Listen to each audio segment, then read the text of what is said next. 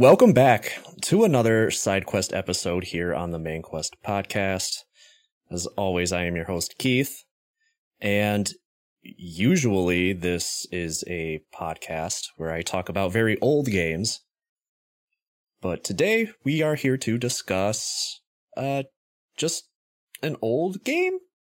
I don't know. It's oldish. Yeah, I mean, if you abide by the 10-year rule, this game will be retro in a few years.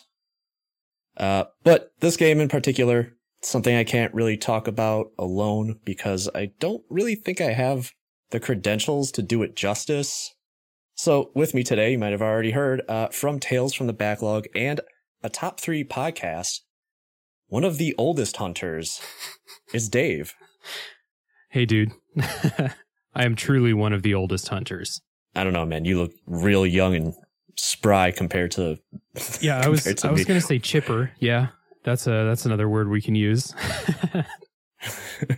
We're both incredibly tired. Yeah. Dave just woke up, and I woke up from a nap. 2 different time zones, but both on the same sleep schedule, apparently. Yeah. This is going to be a real lively, energetic podcast, I think.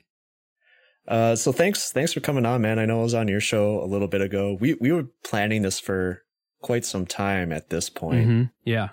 It's kind of, I don't know. I've kind of like built this up in my head as being like a really important episode. It is. And now it's here and I'm like, I don't even know if I'm ready, but we're going to have to be ready. But before we actually start talking about the game, I haven't formally had you on before. Right.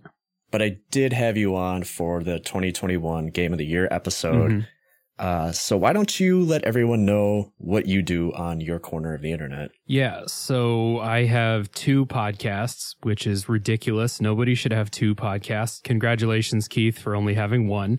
My first one is Tales from the Backlog. It's a video games show, and like the Main Quest, each episode dives into one game in particular. And I guess the thing about my show is that I am just kind of playing through the games in my backlog. There's actually less order than, it's literally just like whatever game I want to play, then I play it and I do a podcast about it. And most of them come out of the backlog as just sicko gamers have infinite libraries of video games. There's where most of my games come from. And the other thing about Tales from the Backlog is that I have no spoilers in my show. For the first 2/3 or so, like we go in depth on game mechanics and stuff like that with no spoilers whatsoever. So if you haven't played that game, you can listen to Tales from the Backlog. You can enjoy hearing about what this game's all about, what makes it special without fear of spoilers. And then we do have a spoiler section at the end of the show. I keep saying we, it's me. I have a spoiler section at the end of the show. I am the only host on the show, but each episode is me plus one guest, including probably by the time you hear this episode, Keith will have been on my show. Keith was on my show, but you will be able to go listen to that episode. It's an episode that I really enjoyed doing. And my other show is a Top 3 podcast, and that one is a little bit more simple to describe. Me and 3 of my high school buddies do top 3 lists of whatever topic we want to talk about that week. So sometimes we talk video games, but most of the time we're talking about food or, sports or, all types of various subjects on a top 3 podcast. So yeah, those are my 2 shows, Tales from the Backlog and a top 3 podcast. Like I said, nobody should have 2 podcasts. That is insane. And I was going to say, because you were talking about how you have like a no spoiler section, whereas that anybody coming back to my show and anybody who listens regularly knows that I just absolutely don't care. But right. Technically, I'm talking about games that are like 30 plus years old. Mm-hmm. So, and most of them even don't really have a plot to begin with. So it's like, I don't really know what there is to spoil. Yeah. I hate to be spoiled on Mickey Mousecapades or whatever. There is a plot twist at the end. And the plot twist is that there was a plot. Yeah. For those of that don't know, and Dave probably thinks I was just being a huge fucking asshole, but my pop filter is failing me right now. And the whole time Dave was talking, I was just sitting here messing with it. Yeah, that's why I kind of like talked longer than I was planning to, because I was like, all right, keep it going, be professional here, while Keith is fixing his technology over there. I honestly don't know what's going on with this thing right now. Technical difficulties.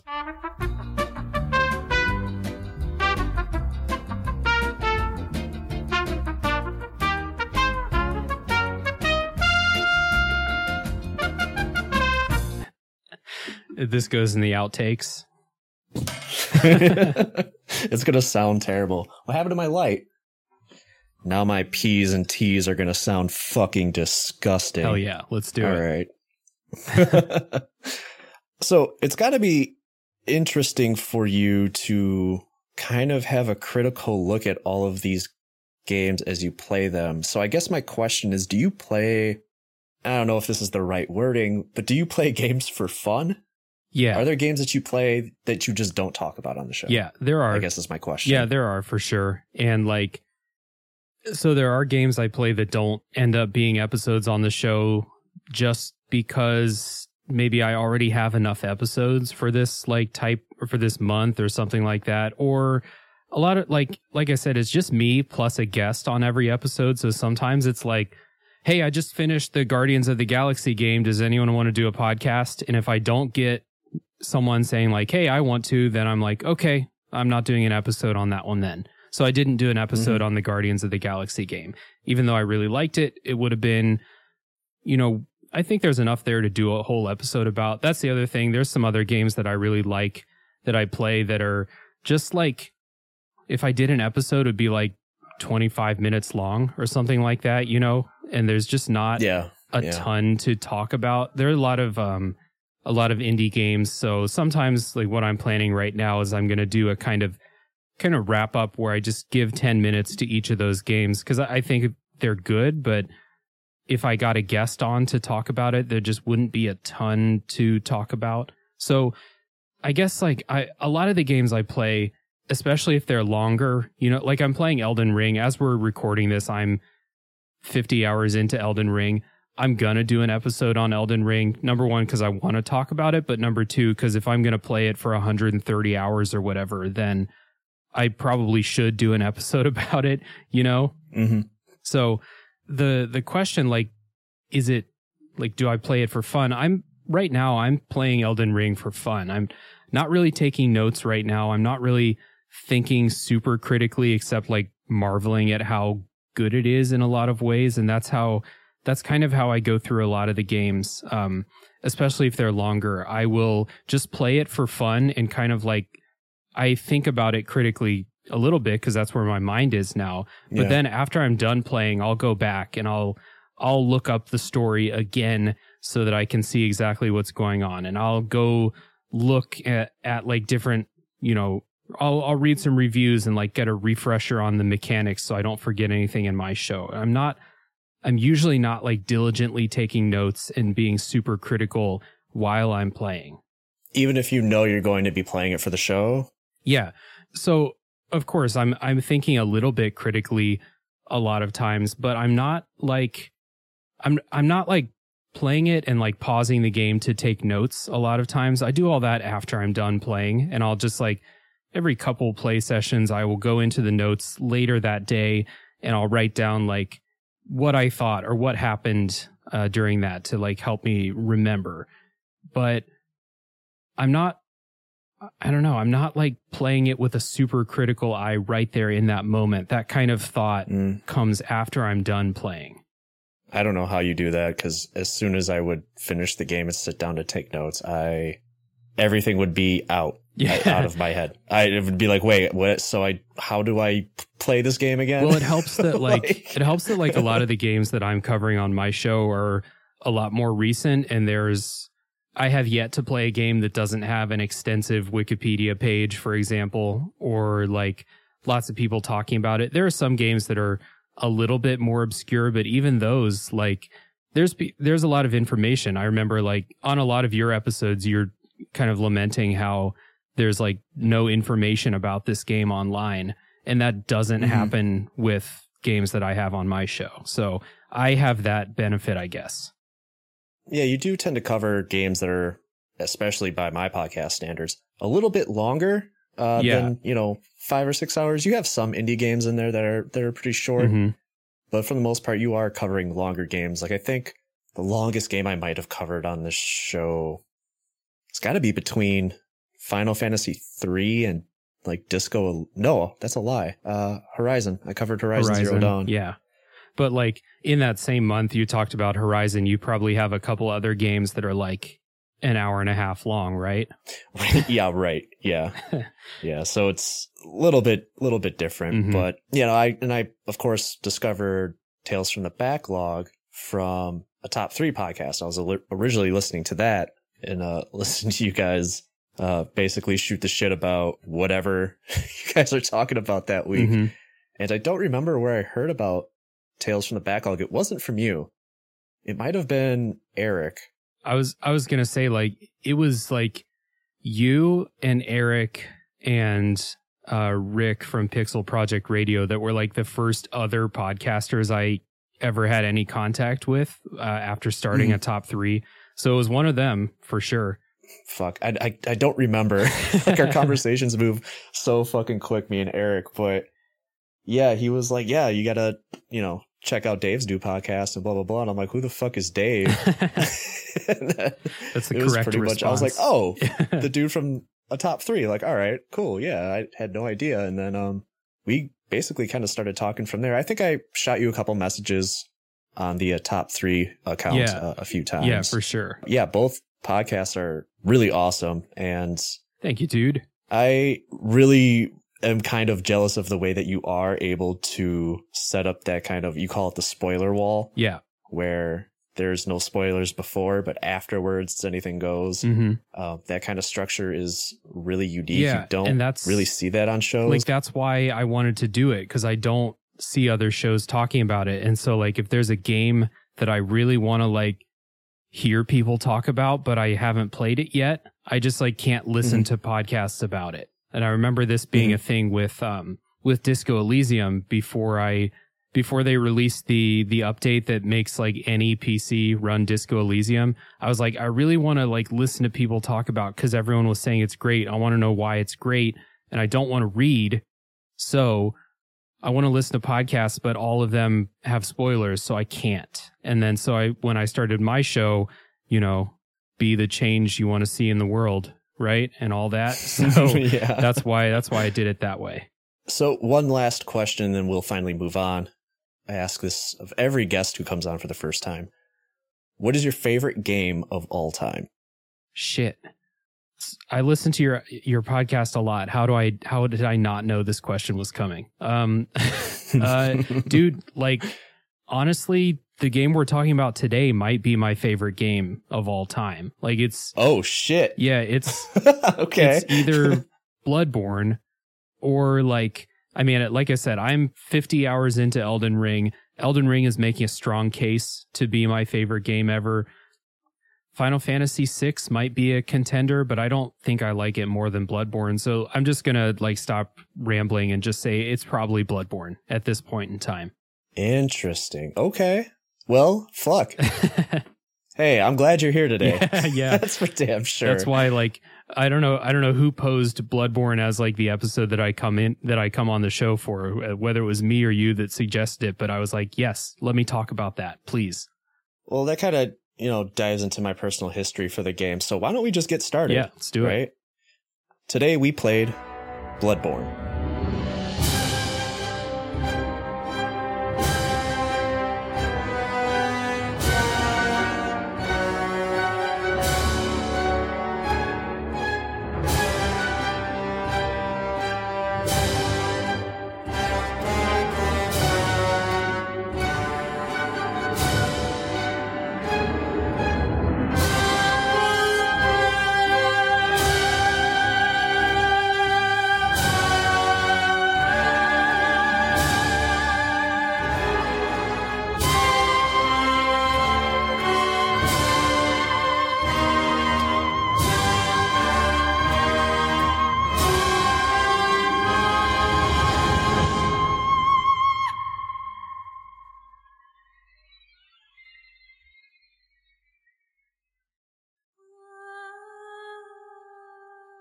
So I will go first because my personal history is pretty brief. I assume you'd probably have something a little longer than me.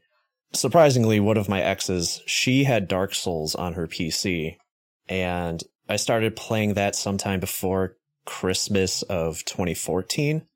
And that very same Christmas, she got me a PS4, and knowing that Bloodborne was right around the corner, I finished up Dark Souls, which is a game I still love to this day. I actually just recently replayed it after playing Bloodborne. Mm-hmm. A little janky, doesn't quite hold up, but I still love it. And then Bloodborne came out, I got that, and I dropped it pretty quickly, like I bounced off of it. Mm-hmm.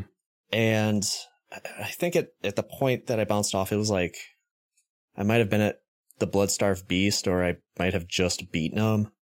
And I'm not really sure, but having replayed it for the show, I kind of have a hunch maybe, but also The Witcher 3 was like right around the corner after Bloodborne. Oh, right. Yeah. And I played the shit out of that. Mm-hmm. So that might have had a hand in that also. And then last year, Bloodborne had just been on the back of my mind all year last year. And I was like, I really want to replay this. And I never really quite got the time. And it wasn't until I started talking with you and we kind of agreed that either I come on your show and we talk about it, or you come on mine. And since I had really wanted to play it, it gave me an excuse to play it. And I was like, I think it was me that I was like, why don't you come on my show and we'll do it on mine? Mm-hmm. And that's it. And I played the fuck out of this. I played the fuck out of Bloodborne. I platinumed it. I've seen everything that I need to see in the game. I'm ready to go. I am ready to talk about this game. So what is your personal history with the game? Yeah, so I played Dark Souls back in like 2013 or something like that. I was like a fan of From Software from then because I immediately loved Dark Souls. But then I moved to Korea pretty soon after that. And like my first several years when I was living in Korea, I didn't play any video games at all. I brought my 360 with me, but I didn't touch it, like literally never turned it on. And then I ended up selling it. So then like, I think it was like 2019, I bought a PS4. And this was, I got a Switch before that, and that got me like back into gaming, like full tilt. So when I got a PS4, I was looking at all those lists of like, you know, hey, you just got a PS4. Here are the exclusive games you should play. And Bloodborne was like number one on all those lists. So I was like, oh shit, okay, Bloodborne. Oh, the Dark Souls people made this? Like I literally had not heard of Bloodborne until I started reading those lists. So I bought Bloodborne and Dark Souls 3, and I played Dark Souls 3 and then Bloodborne. I think that helped me like get into the speed of it a little bit. And yeah, just dude, like as soon as I turned it on, I was hooked. It was one of those games where it was like, I just could not stop playing, which is what a lot of the From Software games do for me. So I have I think I've played it like 2.5 times. I have a character that's somewhere in the middle of the game and I've beaten it twice. I don't have the platinum because I don't do Chalice dungeons as much as I tell myself I want to do it this time. I still haven't. That playing through Dark Souls 3, but especially Bloodborne during that time, just like totally like renewed my love for From Software. And then Bloodborne is a game that since I beat it the first time, I think about a lot. And I'm always just like, whenever I'm playing a game that I'm like not 100% into, I'm like, you know what I should do when I'm done with this? I should play Bloodborne again. So it's one of those games where it's like, if a game is not like totally satisfying, I'm like, Dave, you could be playing Bloodborne right now. Think about that. Are you sure you're making the right choice right now? So yeah, that's it. And as soon as I beat Bloodborne, I went on like a From Software rampage. Like I played Dark Souls 3, Bloodborne, Dark Souls 2, and Sekiro all in like the same year, basically, to get myself caught up. And I like Dark Souls 3, but I think it was Bloodborne that really captured my imagination. I was going to ask you this question a little later, but I may as well ask you now. What is it about the From Software formula that grabs you exactly? Okay, so A lot of people will tell you that it's the like struggle against a boss, do a little bit better each time, learn their attacks, you know, and have that triumphant moment when you finally beat them, right? That's what a lot of people say for From Software. For me, From Software makes worlds and levels that are so fun to explore. And that is my favorite thing about their games. All of their games have just incredible exploration. I'm not a item description reader or like a lore digger. That's also not something that I really do, even though I tell myself I'm going to. It's just not who I am. I need to stop trying at this point. But like, dude, it's just going through levels in Bloodborne or Dark Souls or now in Elden Ring. Like, exploring is so good and satisfying that like every boss I come up against, some of them are really fun challenges for sure. And some of them are really fun to fight. Some of them are really hard, but I do get that intended like slow learning and progression. But it's really just like, I want to beat this boss because I want to see the next level. I want to see what it looks like. I want to see what the enemies are like. I want to see what treasure I can find. That's what really does it for me. And we're going to probably elaborate on a lot of this stuff as we go down. Even in my notes, I have a subsection in the gameplay, which I never do, about the level design, because the level design in Bloodborne is nothing short of a masterclass. Mm-hmm. Yeah. As far as level design goes, it's actually very, very good. Mm-hmm. But before we get into that, of course, you can dive into a little bit of the development history. I don't have too much here, but as the podcast goes, Bloodborne is an action RPG developed by From Software and published by Sony Computer Entertainment. Now, I did some brief research as to why this was a PlayStation 4 exclusive.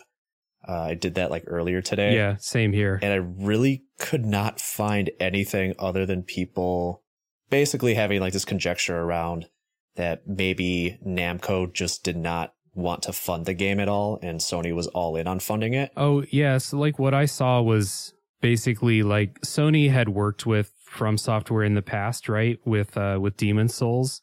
So right. What I had read is they just kind of approached Miyazaki or FromSoft after Dark Souls was such a big success and was like, hey, you know, why don't we do another game together? And that was, and I think at that point they were thinking like, we need a next gen console for like what Miyazaki wanted to be in the game. So then they were just like, yeah, sure, PS4's coming out, so why don't we partner up with Sony here and make this game the way that I want it to be made, which I guess they thought would be possible on PS4 and like maybe, and like not only PS4, but it was like, hey, Sony's in the office right now. Okay, cool, let's do that. That's kind of what I came across. That makes a little more sense than what I was reading up on it. And I don't quote me on this, but I'm sure Namco probably put money behind Dark Souls 2, which was being developed around the same time. Mm-hmm. So maybe they didn't want to put more money into another project. Also, they were kind of, I don't want to say taking a risk developing Dark Souls 2 or Bloodborne or any of that, because as we get into Demon's Souls and Dark Souls, like they were moderate successes, but they weren't talked about how they are nowadays. Yeah. So I could see Namco being like, we're only going to do one. So you're on your own with this other thing, Miyazaki. Could be. Yeah, could be. But who knows? I feel like yours is probably like, I don't know, the more, doesn't involve capitalism in some way. Well, I'm sure. I mean, Sony's not walking into your office out of like the goodness of their heart and the pursuit of great, art. That's not why Sony's offering to work with you. So, and clearly Sony put money into this thing. I mean, there was tons of advertising and stuff like that for it back in the day. I remember seeing like the big posters and stuff in stores of like the hunter, the box art essentially, right, of the hunter standing there, and it says Bloodborne on it or whatever. So there was a good marketing push for this. But let's go back before 2015. We can't obviously talk about this game without talking about Hidetaka Miyazaki and, of course, Dark Souls. And because I don't consider myself to be a hack reviewer, this will probably be the only time you'll hear me compare a game to Dark Souls, because in the case of Bloodborne, yeah, you kind of have to. Mm-hmm. So back to Miyazaki, he's the whole brainchild for the series. He joined From Software around 2004 and was helping along the development of From Software's Armored Core series. In 2007 or 2008, he essentially learned of this floundering project that would end up being Demon's Souls, and he took full control of that. From Software was pretty much prepared to scrap that game entirely until Miyazaki took over. And, Miyazaki essentially said that, through that game's development, he really felt no pressure at all. He just was able to essentially do whatever he wanted to. Yeah. And if it ended up failing, then he was totally fine with it. Yeah, if it fails, who cares? It was gonna fail anyway. So he's not taking any risk by doing what he wants in that game. Yeah. Yeah, exactly. And unfortunately, it didn't do great, but it did kind of garner this underground cult fan base at the time. Mm-hmm. It actually gave FromSoft a little bit more courage to let Miyazaki make another game, which would of course end up being something similar to Demon's Souls, but was called Dark Souls. And you kind of talked about in your personal history coming to Dark Souls in 2013. Yeah. Did you have any other experience with the soul? Did you go back and play Demon's Souls? So did you play? Elden Ring is the only FromSoft game that I played right when it released. All the other ones I came to after. Even Sekiro I didn't play when it released. I waited at least 6 months. I remember I didn't play Sekiro before the Game Awards. I remember that. Demon's Souls, I never had a PS3, so I never played that until the PS5 version came out. That was okay. Yeah, that was, I guess, another one I played as soon as I got my PS5. That was the first game I got. And I remember back in the day, reading gaming magazines, I think, that were talking about Demon's Souls, but I'd never played it. And they were just talking about how hard it was and stuff. And I was like, oh, that sucks. That doesn't sound cool. I'm playing Oblivion. I like Oblivion because it's not very hard. So, or Skyrim or something like that. So I remember reading about it, and I don't know what got me to play Dark Souls. It literally might have been the dude at GameStop telling me hey, you should try this game. And a lot of time that I used to play, a shocking number of my favorite games are the result of a dude at GameStop being like, hey man, this game's good. That's how I got Morrowind for the first time. A dude at GameStop was like, hey, you should play this. You like RPGs? And I was like, yeah. And he was like, you should play this. I was like, okay, here's your $60 or however much it was. I think that happened for Dark Souls also. None of my friends played it. I don't know why I would have picked it up.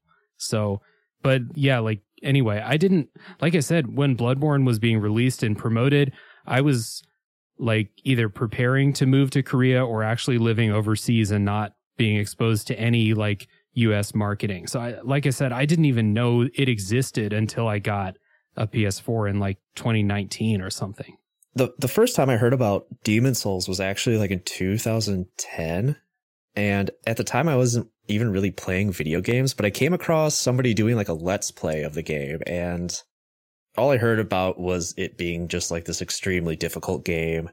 And I was looking at it, and the original Demon's Souls, I'm glad they remade it, because that game kind of just looks like garbage compared to what we've got now.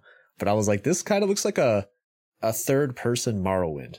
Yeah, it was at the time, my only real experience with something that looked like that is when you'd accidentally switch Skyrim into third person mode and you'd be like, fuck, turn it back to first person. This is terrible. That was so when I think it was probably Dark Souls when I first saw it. I was like, oh, that's how you're supposed to play this game? Okay. Looks cool. Yeah. And as far as context goes, Demon Souls and Dark Souls, there's such a pull in the other direction when it came to contemporary game design in the aughts. Like, you know, if you think about the early 2000s, maybe even before that, video games really kind of strayed from like how they used to be. And if you're a regular listener or listen to any other episode of my podcast, games were incredibly hard back in the day. I concur. And, and yeah, of course, Mr. Mega Man X is too hard. It is. And like all the built up frustration of playing through to the end of like a very difficult and albeit like horribly crafted video game, like you said earlier, can kind of give you kind of like a high, you know, or having the satisfaction of knowing that you conquered it, right? And if games in the 90s did away with like high scores of the 80s, where like every game had like a high score on it for absolutely no reason at all, the 2000s did away with like player agency for like more guided experiences. Like long gone were like those handcrafted, well-crafted tutorials of stuff like in Super Mario Brothers or Castlevania. And with the 2000s, now you literally just have, you know, somebody screaming at you on screen of exactly what buttons you need to push and when to press them. There's no really any kind of fail state. You basically just start the tutorial over until you get through it. Yeah. And that's kind of like how it was for like a very long time. Like video games became less of a game and more like interactive films, more or less. Like the sense of accomplishment was kind of gone. And instead, all you had to do was just go cutscene to cutscene and pressing a few buttons in between. And I guess it sounds like I'm generalizing a little bit.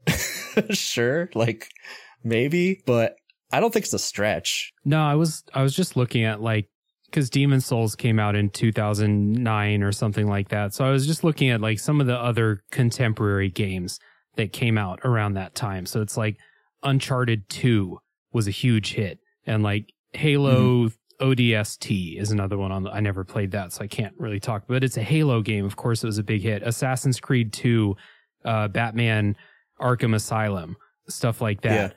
So like those are like the huge games in that like landscape. Borderlands is another one. And like I've played a lot of those games. None of those games are really challenging.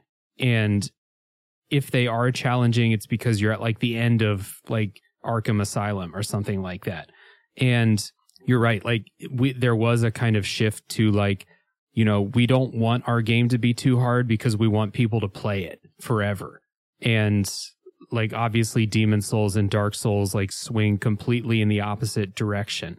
And I'm glad you brought this up, because like all the From Software games have this reputation of being like incredibly, incredibly difficult, where we already talked about Mega Man X. Like I wonder, like every game that's difficult gets compared to Dark Souls or Bloodborne or something like that, where like I'm just thinking in my head, like, man, every game that came out before 1998 was harder than Dark Souls for me personally. So like I just wonder, like, do people forget how hard some of the like NES games were? Like, and I know a lot of these people are old enough to remember, like, hey man, like fucking Battletoads, right? Like people remember that game, but like it's every game that's hard now. It's like, oh, it's like Dark Souls.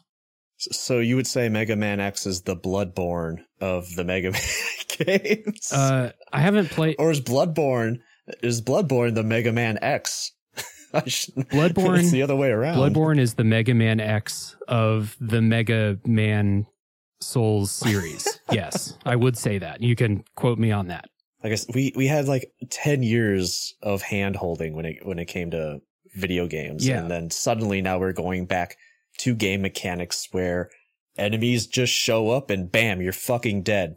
Why am I dead? Why are you dead? Because you weren't paying attention. That's why you're dead. Exactly. And that never happens in Uncharted 2 or Assassin's Creed 2. Yeah, Never. exactly. Yeah. Miyazaki, he brought back the elements of having to essentially memorize your surroundings, and having to learn how to approach enemies with the tool set that you're given.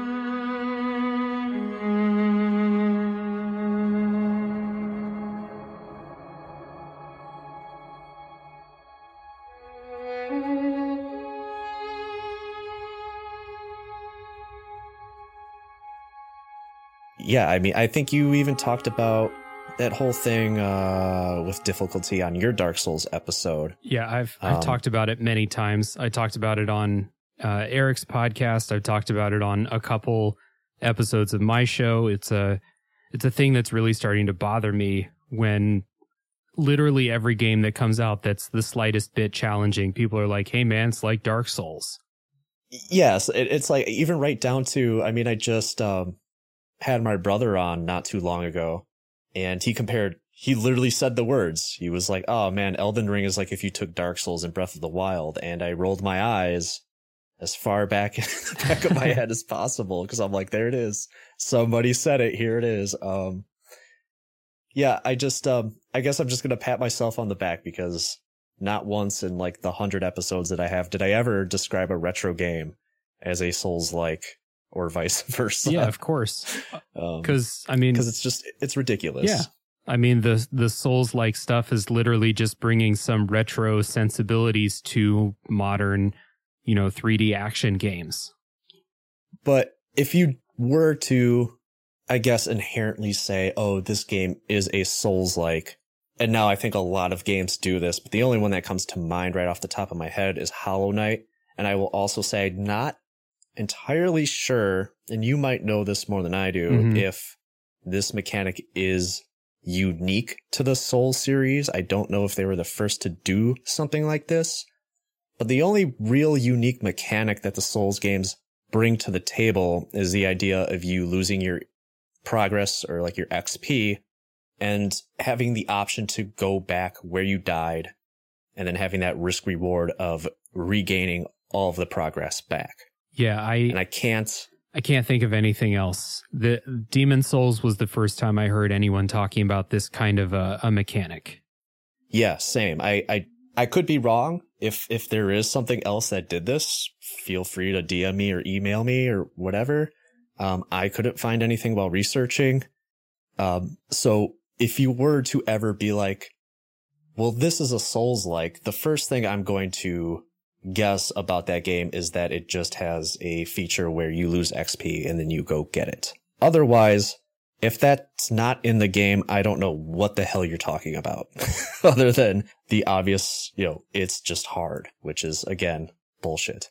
There are a couple games that I think are pretty Souls-like that don't have that lose your souls mechanic, but they have like literally everything else that the Souls games are famous for, and I'm totally blanking on. I covered it on my show, and I still can't remember what game it is. But anyway, yeah, that's a key feature that a lot of games that are taking inspiration from the Souls series and Bloodborne will take. That's like number one, is that losing your souls thing. Yeah, speaking as far as Bloodborne goes, getting back to that and not the series as a whole, Bloodborne is everything that we just basically talked about as far as the rest of the series goes. It's slightly different. All the influences Miyazaki had for these games are prevalent in other games that came before, even games that I've covered on the show, like Resident Evil 4, Simon's Quest, definitely God of War and Devil May Cry. Mm-hmm. And an episode that you recently did, not so recent, I guess, whenever this comes out. As of this recording, it came out like a week ago or so. Essentially, the games were a spiritual successor to FromSoft's own Kingsfield franchise. Right. Yep. Even though like Miyazaki is the kind of, the person behind all the Souls stuff, he didn't work at From Software when the Kingsfield series was being developed. He came on after that, but he was a big fan of the games, just as like a person who loves video games. He loved Kingsfield from all accounts. So when he kind of carried on with the Souls series, and of course all the other people that worked at From Software that worked on the Kingsfield games, they like very obviously carried tons of stuff from those older games. Essentially, obviously Dark Souls did pretty well. They greenlighted a sequel. Miyazaki decided that he did not want to work on that. Instead, he just decided that he was going to be a consultant. And then from then on, he decided he wanted to do like the true follow-up, which would be Bloodborne, which they started development in 2012. Along with Masaki Yamagishi, Hiroyuki Toriyama, these guys acted as the producers for Bloodborne. Kazuhiro Hamatani did an awesome job designing the game, as we will be talking about later. And then there was an army of musicians who worked on the music. We've got Ryan Amon, Tsukasa Satoi, Yuka Kitamura, Nobuo Yushi Suzuki, Chris Velasco, and Michael Wanmaker? Why is that the one I'm stumbling over? You got all the Japanese names. Michael Wanmaker.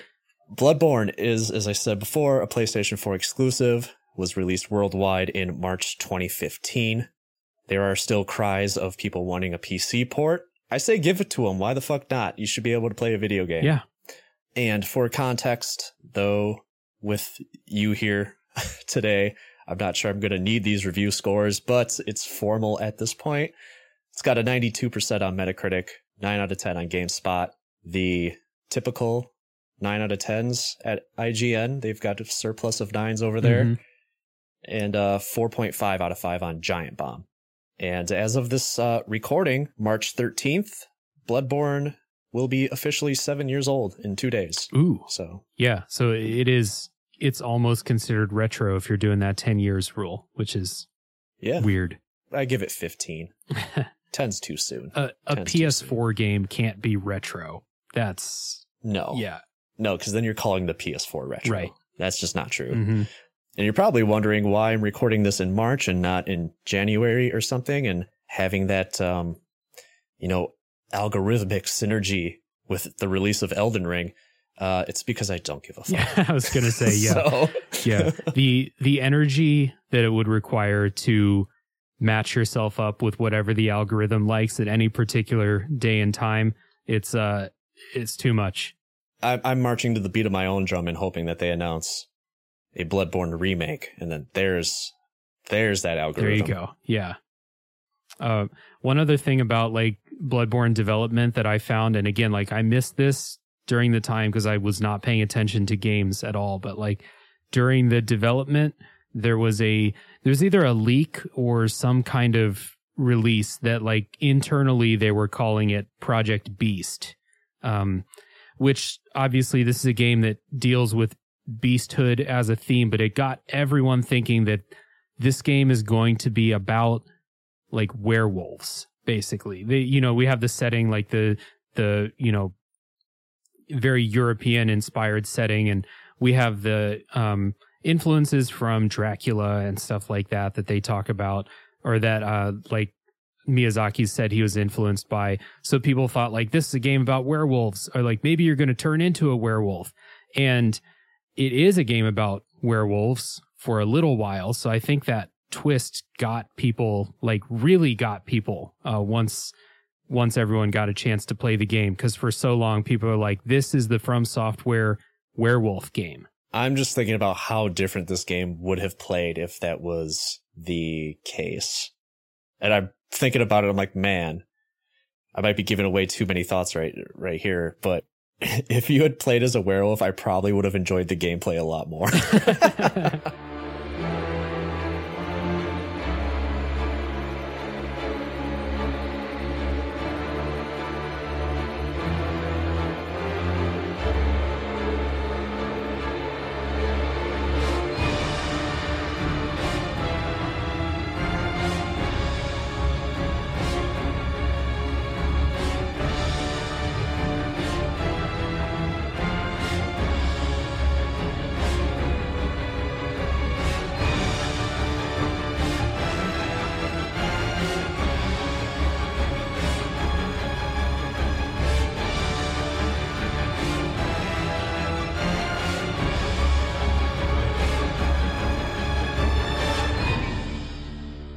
So, like I said, this game is going to be 7 years old in just a few days.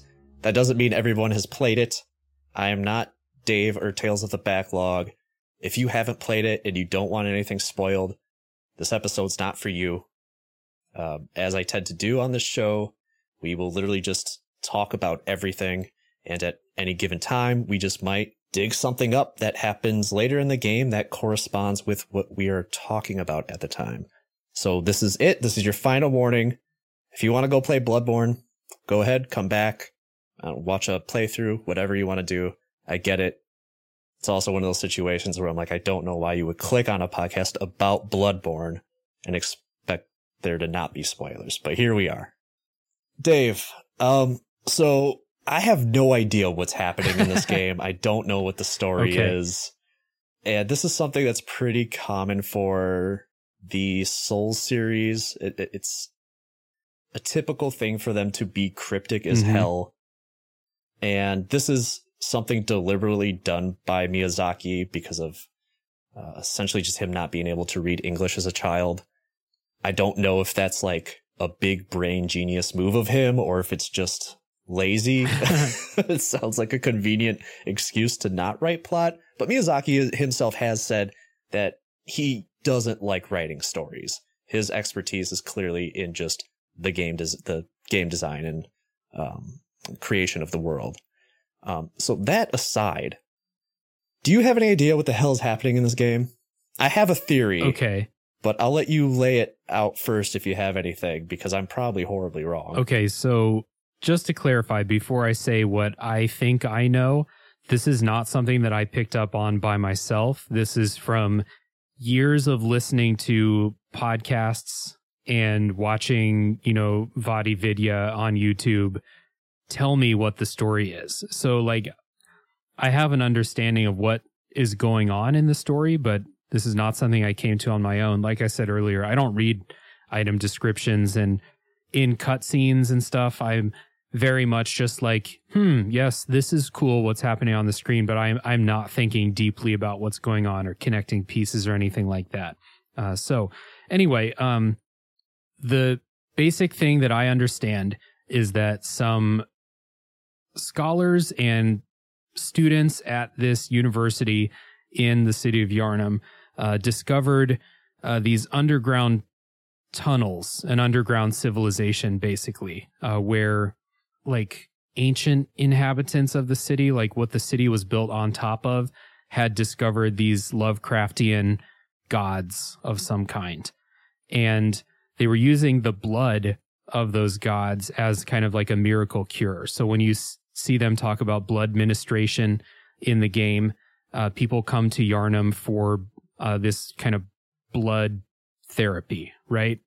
They talk about that pretty early in the game. They say go to the healing church if you're in search of blood ministration.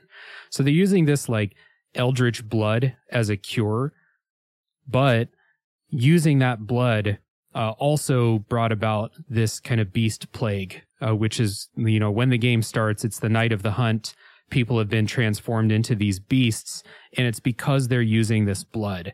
And I think there's a correlation between like how much blood you take and basically how big and serious of a beast you become. So like the really important people became the bosses, basically these huge, monsters, the cleric beast and Vicar Amelia and stuff like that. And the regular Yharnam people have a little bit of beasthood going on, just a little bit, but they're not like these huge monstrosities. So like at the same time, they discovered these eldritch gods. They took the blood, and that blood caused this beast thing to happen. So you mentioned the hunt. So I guess I shouldn't say I was under the understanding, because I actually have no fucking idea. But from what I gather was that, are the hunters basically just this like group of people that go out on a certain night and go kill people who are using blood? Like I don't understand. The stuff that you said, I'm just kind of like, yeah, I could see. Yeah, all right. Yeah. But also, I guess that's my first question. And I don't want to ask too many questions about the story, because we have a lot to talk about. Right. Yeah. As far as I know, and this is where my understanding starts to like get real shaky too, but I'm also under the impression that the hunters are like a faction, and their job is like, when the beast thing starts, their job is to go basically keep the city safe, I guess. Like during the night of the hunt, it's their job to get out there, kill the beasts, make sure they don't wreck everything. So there are multiple hunts that happen. Yeah, this is a repeating thing that happens again and again, because there is a, then we get into like, you know, the curse that was brought about the hunters. You kind of learn why that happened in the DLC. But there is a curse. There is a nightmare element. There is like a living inside a dream element to this too. There's a lot going on as far as like the hunters and stuff. And I don't know a ton about that, even though I consume a lot of content about this game. That the stuff that I've said on the show already is the stuff that's stuck, and everything else has fallen off. So the gameplay of this game is why it's my favorite game. And the story of it is cool, but I have a really hard time internalizing it. So this was my very wrong interpretation of the story, because I still don't understand why we are a hunter, but we are. So essentially, I thought you played as a guy who went in for dental surgery, and when he gets put under, he's not really completely asleep. He's got the twilight sleep going on, you know? Where like, you know, real life and dreams mix, but also the surgery goes completely wrong. And all of a sudden in this like kind of dream world, there's just blood everywhere, but his subconscious manifests that as like all these terrible demons and monsters. And he has to get through all of it because he has got to pay his insurance. Because you got to wake up and go to work in the morning. Right, and then at the end of the game, he wakes up and finds that he's paralyzed in the wheelchair and getting carted around. The end. Yeah. So there is a definite dream element to it. Like when your dude goes in, because your dude is going in for this blood ministration treatment. That's for sure happening.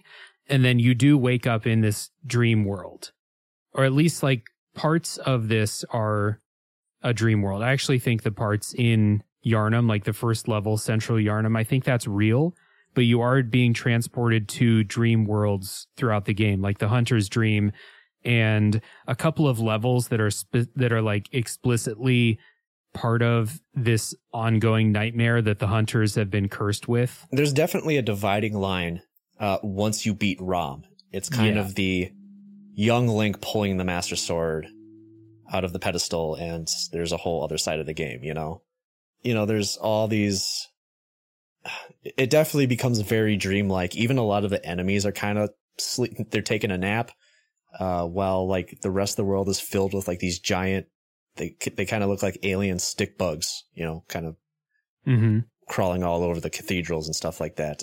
It's a very strange, and you said that a lot of the DLC kind of explains some of this stuff, and I laughed because I'm like, did. Like, explain kind of. Like, there's like two NPCs that let you know like any information about what's going on in, especially the later in the, what's that called? When you fight Maria's cutscene kind of tells you a little bit, like Maria's guarding a secret and she tells you to stay away. Right. And then when you go into the fishing hamlet, there's a dude there who basically says like, this is what the hunters have done. They deserve everything that happened to them.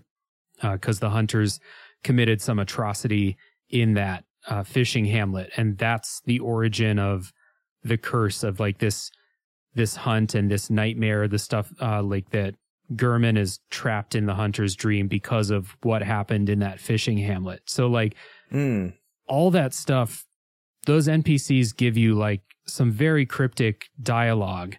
And this is not like an understanding that I arrived at by myself, but that is my understanding.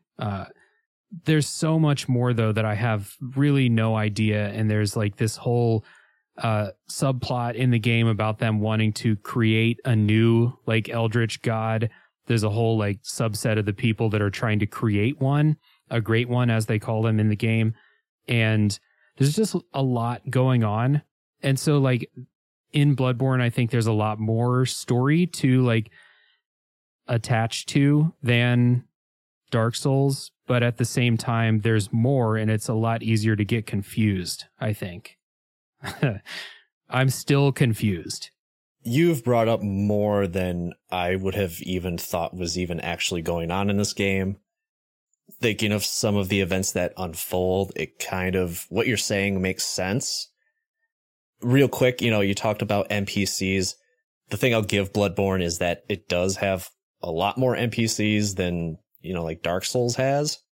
But interacting with them doesn't really give you a lot as far as context and what's going on.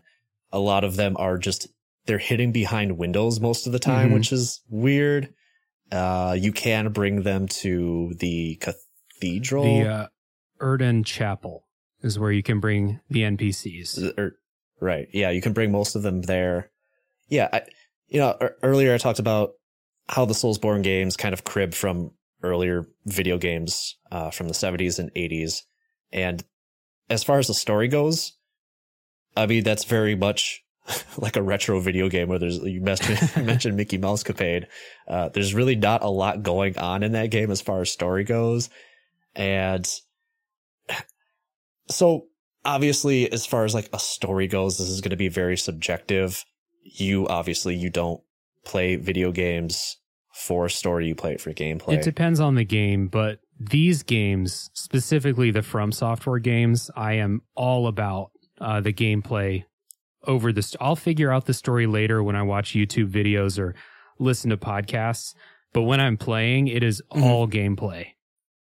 See, for me, and I give the retro video games a pass because they were literally made on like a 2 megabyte chip and they can't process anything and whatever. So when I talk about the story for those games, I'm just like, whatever. Like, who gives a shit?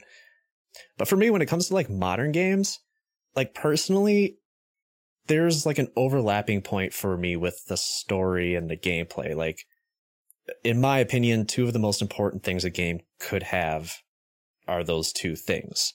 Like, you can tell a deep, meaningful story and have average gameplay, and I'll be like, cool. Like, you mentioned Uncharted or like The Last of Us. The Last of Us doesn't have great gameplay. It's really boring. Yeah.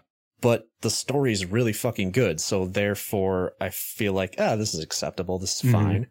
Or you could have a game with virtually no story and amazing gameplay, like Bayonetta. Halo? Bayonetta, yeah, there you go. Like,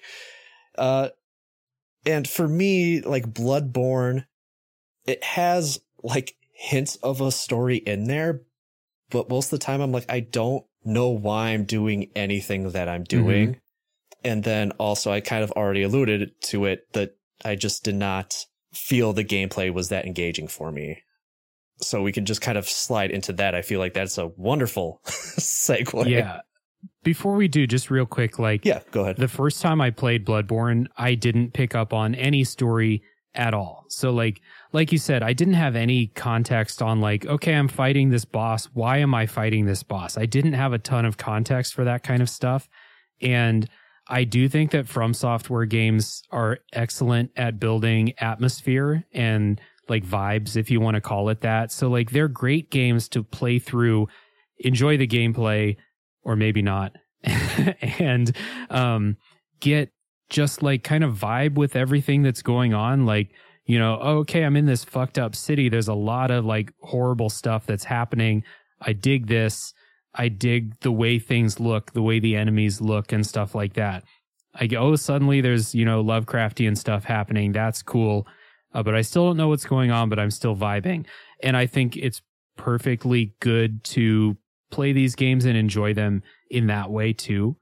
Coming back after learning the story and learning who some of these people are, like, okay, I'm going back. I know who Lawrence is now. So when I fight Lawrence in the DLC, that context does add a little bit, but you're right. Like they don't seem to care whether you get it or not.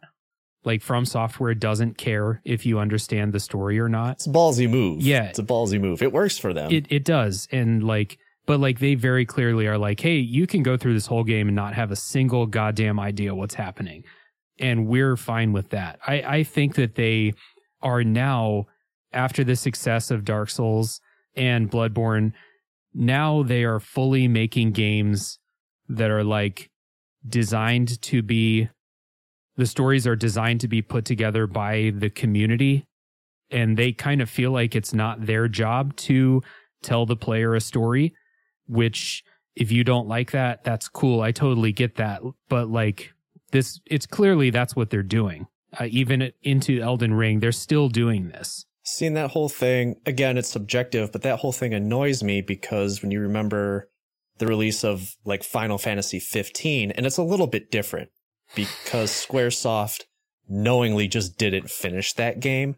Yeah. But it's more or less the same situation where in order to understand what was going on in Final Fantasy 15, you had to read a book, watch a movie, watch like a 2 anime season series. Yeah, exactly, to get the entire story.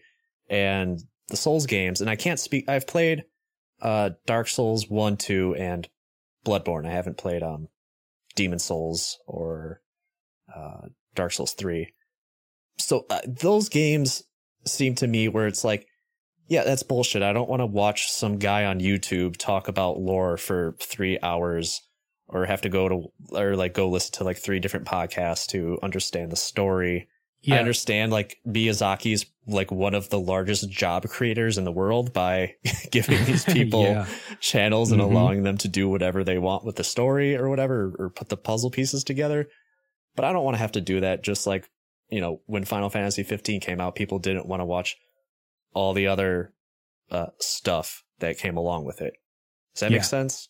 Yeah, and that's totally valid. Like, I will listen to podcasts and put together the lore that way. You can do it yourself. You can read 6,000 item descriptions throughout the course of the game. You can do that, but like I don't. So I'm not going to suggest that anyone else does it. So like if you are thinking like, hey, you know, why are you outsourcing the story development to other people? I get that as like a criticism of From Software, because like honestly, the gameplay and like exploring is the draw to the level, and I don't want to open up the menu and read a paragraph every time I pick up an item. That's not how I'm going to play these games. So I totally get that criticism of like the way they deliver a story. I kept, as I was playing Bloodborne, because there was a lack of story and kind of a lack of motivation as to why I'm doing what I'm doing in the game, I tried to think of another game that comes close to that, and the only thing that kept coming up in my head was Shadow of the Colossus. Just like in Shadow of the Colossus, I felt like I was just going through these sections and going to these bosses just to see what new enemy was around the corner or what the new boss might look like.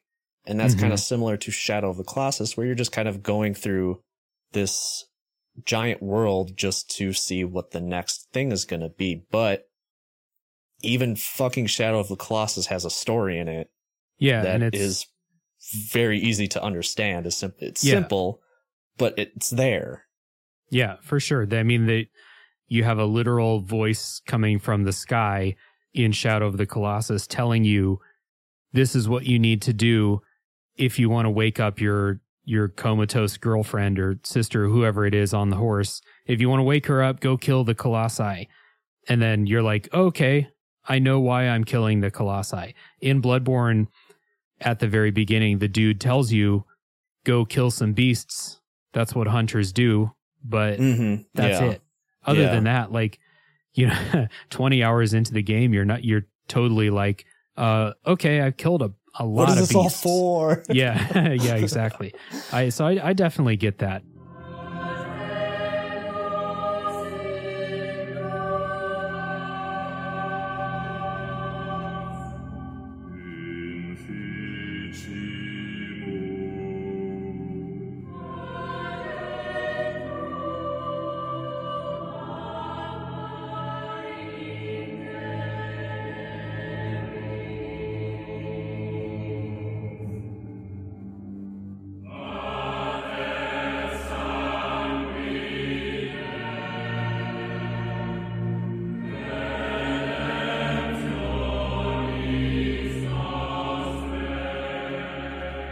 So that's just, again, the story is going to be very subjective. I mean, a lot of our thoughts are going to be subjective. Yeah. So I feel like I've been talking a lot. Let's jump into this gameplay. You're the Soulsborne vet. You've played a lot more than I have. Essentially, what are the fundamentals, I guess, as far as the mechanics go in Bloodborne? Okay, so fundamentals of the Soulsborne games are like you lose your souls when you die. You're managing your stamina during combat. That's always been like one of the most important things in a Soulsborne game. And you are locked into animations that you queue up in Soulsborne games. So if you press the button to swing your sword, your guy will swing your sword no matter what you press during that animation. You can't, cancel and dodge out halfway through your sword swing. That's a kind of key thing that makes the combat feel so deliberate in these games. That's, there's other stuff I'm blanking on right now. Those are the main things.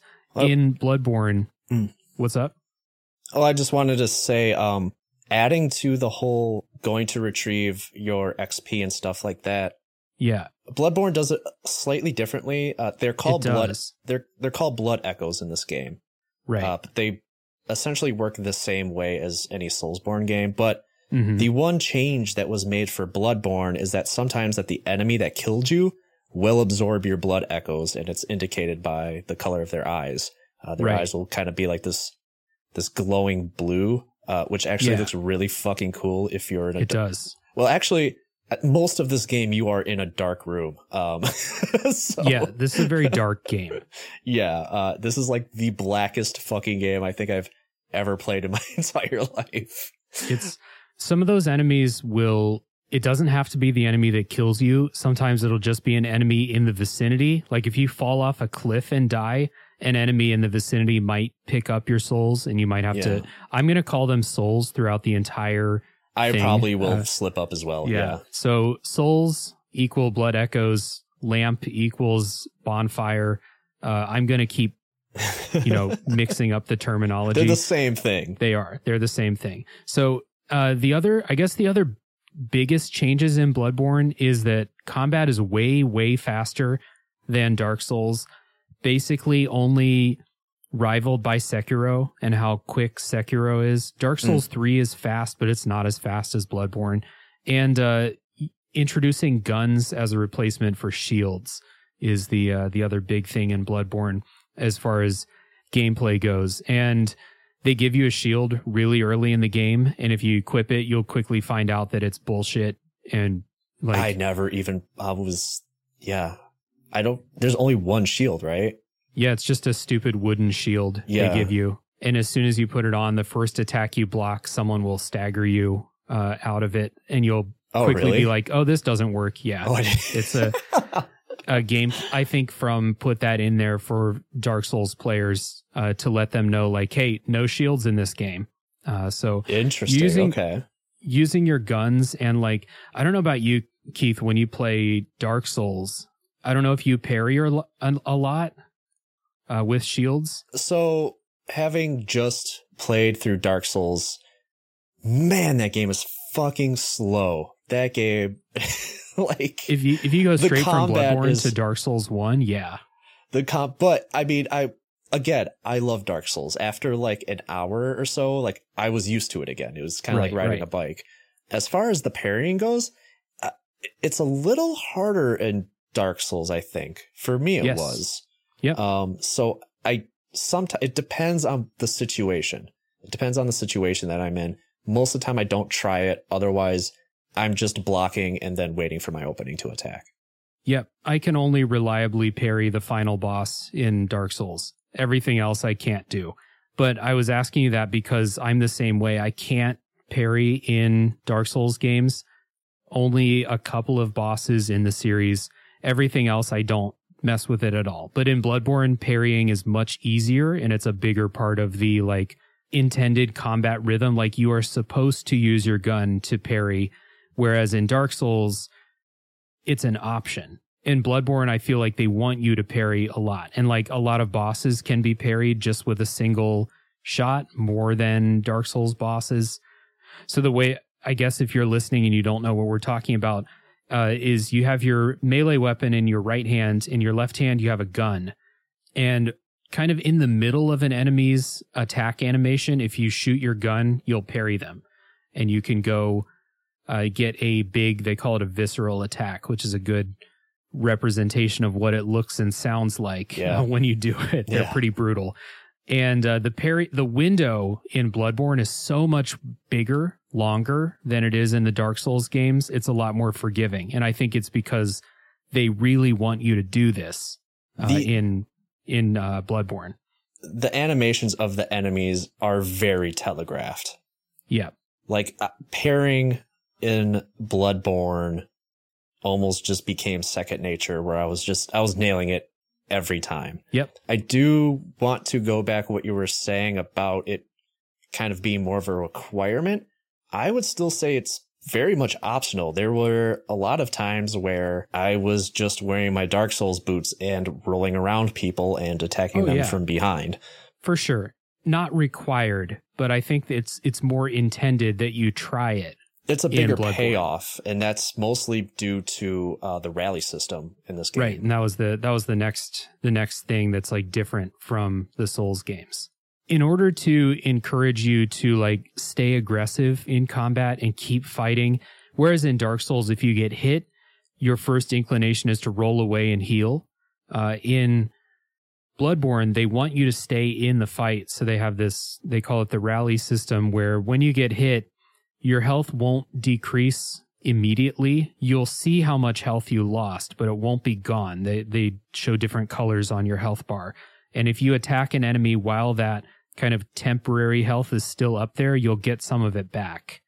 And so you can get hit and then immediately hit the enemy 2 or 3 times, and you'll get most or all of your health back if you stay aggressive and keep hitting them. And this really works with the parry and visceral system, because sometimes the enemy will hit you during the parry, but if you get the visceral attack in time, you'll get all that health back and you won't have to use your blood vials, aka Estus. So, like I said, I kind of dipped back and forth between what I was doing just to make the gameplay not as monotonous as I thought it was. I don't want to say this game is a hack and slash. It kind of is, but it's not like, like I mentioned God of War and Devil May Cry earlier. And like, yes, it's kind of like the DNA is there. Yeah. But this is like a little more methodical. It's a little slower in its approach. You aren't exactly mashing buttons. It's very, I would say, rhythm based almost. Like I felt like I was just very much getting into a rhythm.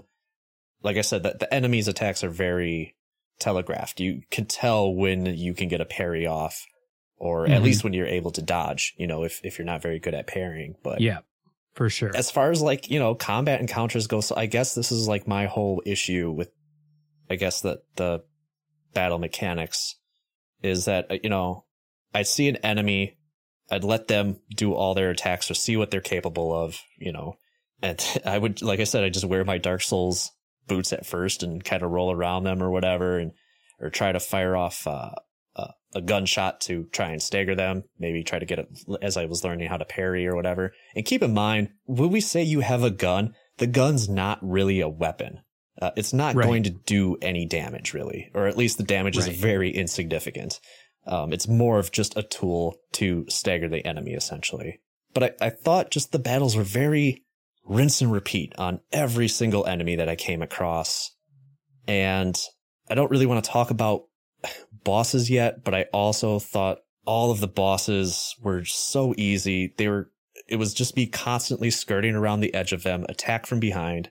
I just thought the combat was dull, aside from like one very, very late encounter with Lady Maria. Did I ever feel like I was engaged in the game's combat? As soon as I kind of learned how to do everything and how to approach everyone, it kind of seemed mindless, and I don't know if that's a good thing or a bad thing. In this kind of game, mindless is not what they're going for, so I think that would be a bad thing if that's how you feel. Because I thought they were just from playing Dark Souls, I thought there would just be more. And I don't know what case that would be. And then it was going back to Dark Souls and then just being like, oh, this is almost the same. Bloodborne is, I think, even though I love Dark Souls, Bloodborne is the better game when it comes to combat, in my opinion. I don't know if you share the same opinion, but I think Bloodborne is better because the way I play Dark Souls is not very engaging either, where I just hold up a shield until an enemy fucks up and then I go attacking them, and attack them. But at least I'm always, like you said, you're always kind of on the attack in Bloodborne. There's not a lot of ways to defend yourself. So at least you're always moving, you know? Yeah, it's interesting. So like, this is something I've kind of realized as I've been replaying some of these games recently is like, the games are hard, they're difficult, but a lot of the enemies throughout the levels, if you just run up and start swinging on them, you'll stun lock them and kill them really quickly. And this holds true throughout basically the entire game of Bloodborne. You'll later in the games, enemies have more stamina and you can't probably just stun lock and kill them in one combo, and you'll have to back off. And then I guess it kind of depends on how the enemies are arranged. So like you can't run up and just attack this dude because there's two other people covering this dude, and you have to do a little bit more like strategy for it. So like if you get the combat system, if you understand all the tools that are available to you, the regular enemies in Bloodborne are pretty easy, I think. There are some very notable exceptions, but most of them I think are very easy. And at this point, after playing every modern From Software game, I very rarely die to regular enemies in the world.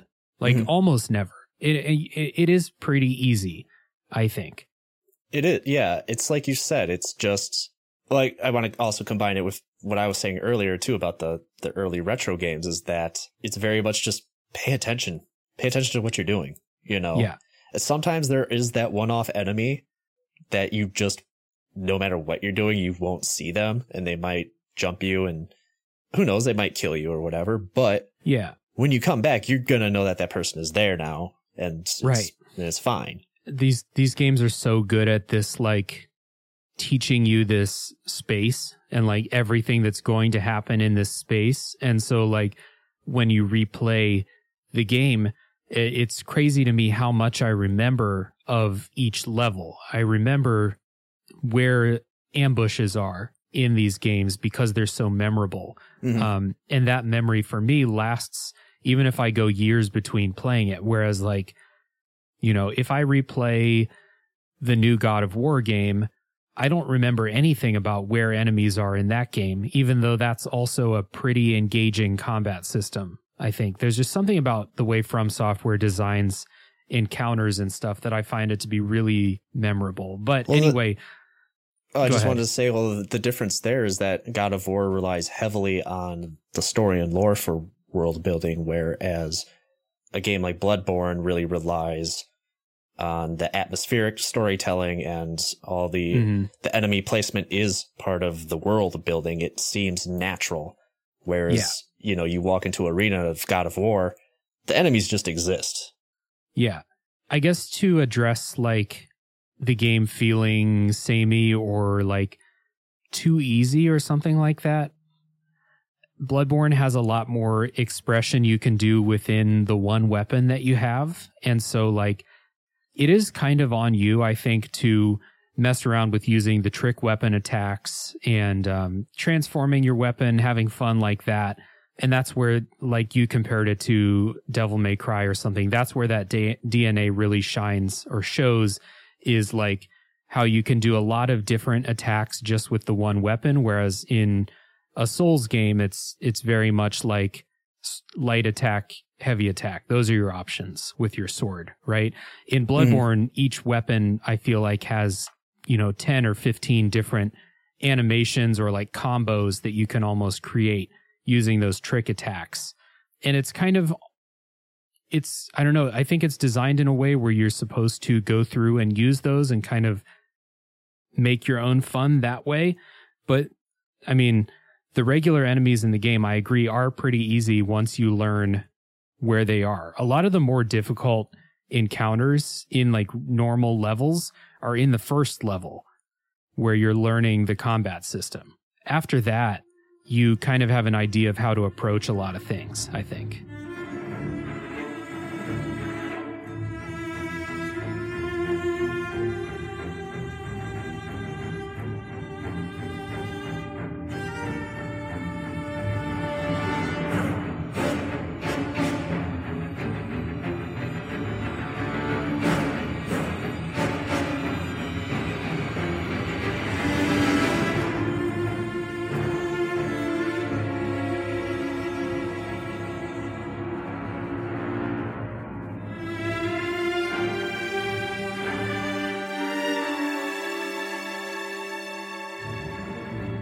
Yeah, there's a couple more points that I want to bring up, then I actually want to dive into the level design. Before I bring up these points, I do want to state that I'm not one of these like From Software tryhards where I'm like, oh man, this game is so easy, blah blah blah. Yeah. I'm not doing that. I legitimately, I don't know if it's because I have played so many retro games, and I think it also goes back to the fact that when I know that I'm playing a game for the show, it's like I can see the inner workings of the game working, and I see the cogs turning and everything, and I'm like, okay, I see what this game is trying to do. So I think that's also part of it.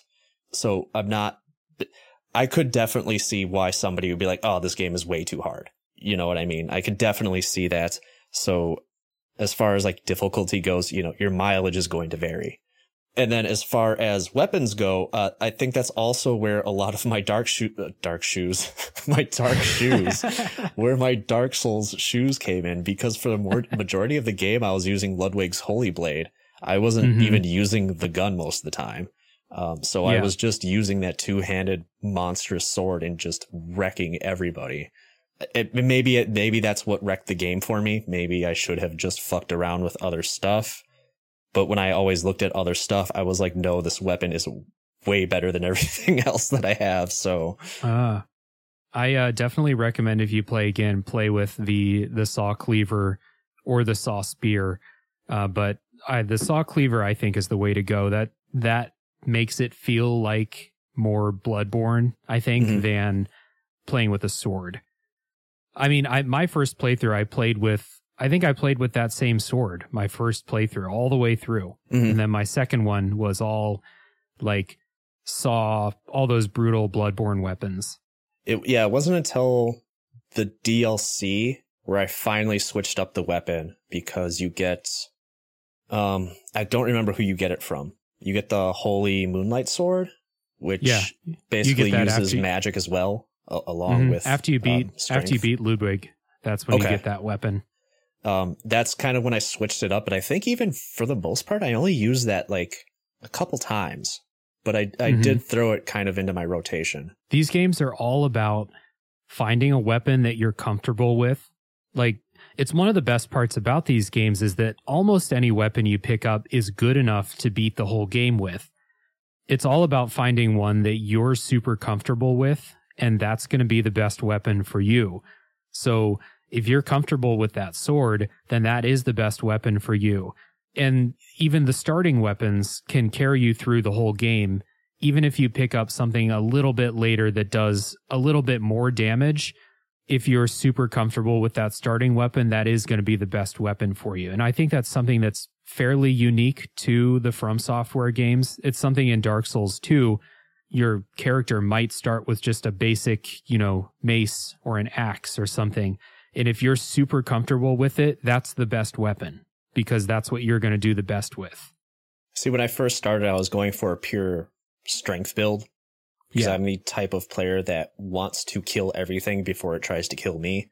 So I have no problem getting up in the face of motherfuckers and chopping them down. And so, there's just, I'm very much that nerd where I'm looking at the numbers, and there were some weapons where it was like, it was better in like some areas than Ludwig's blade, but most of the time I was just like, no, I'm wrecking everybody with this. Just the last thing I want to talk about real quick, because it annoyed the fuck out of me, was just the way the controller itself is set up. I talked about like controller real estate I think it was in Returnal, in how Housemarque mapped out the controller flawlessly with like regards to just how fast paced that game was.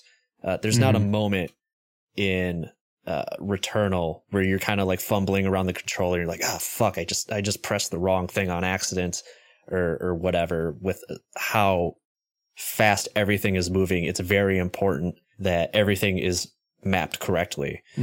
And Bloodborne, I noticed like a button like circle does 4 different things, does 4 different actions. And then it's like somebody coming new into this game, it's no wonder why they would accidentally just kill themselves in the heat of battle.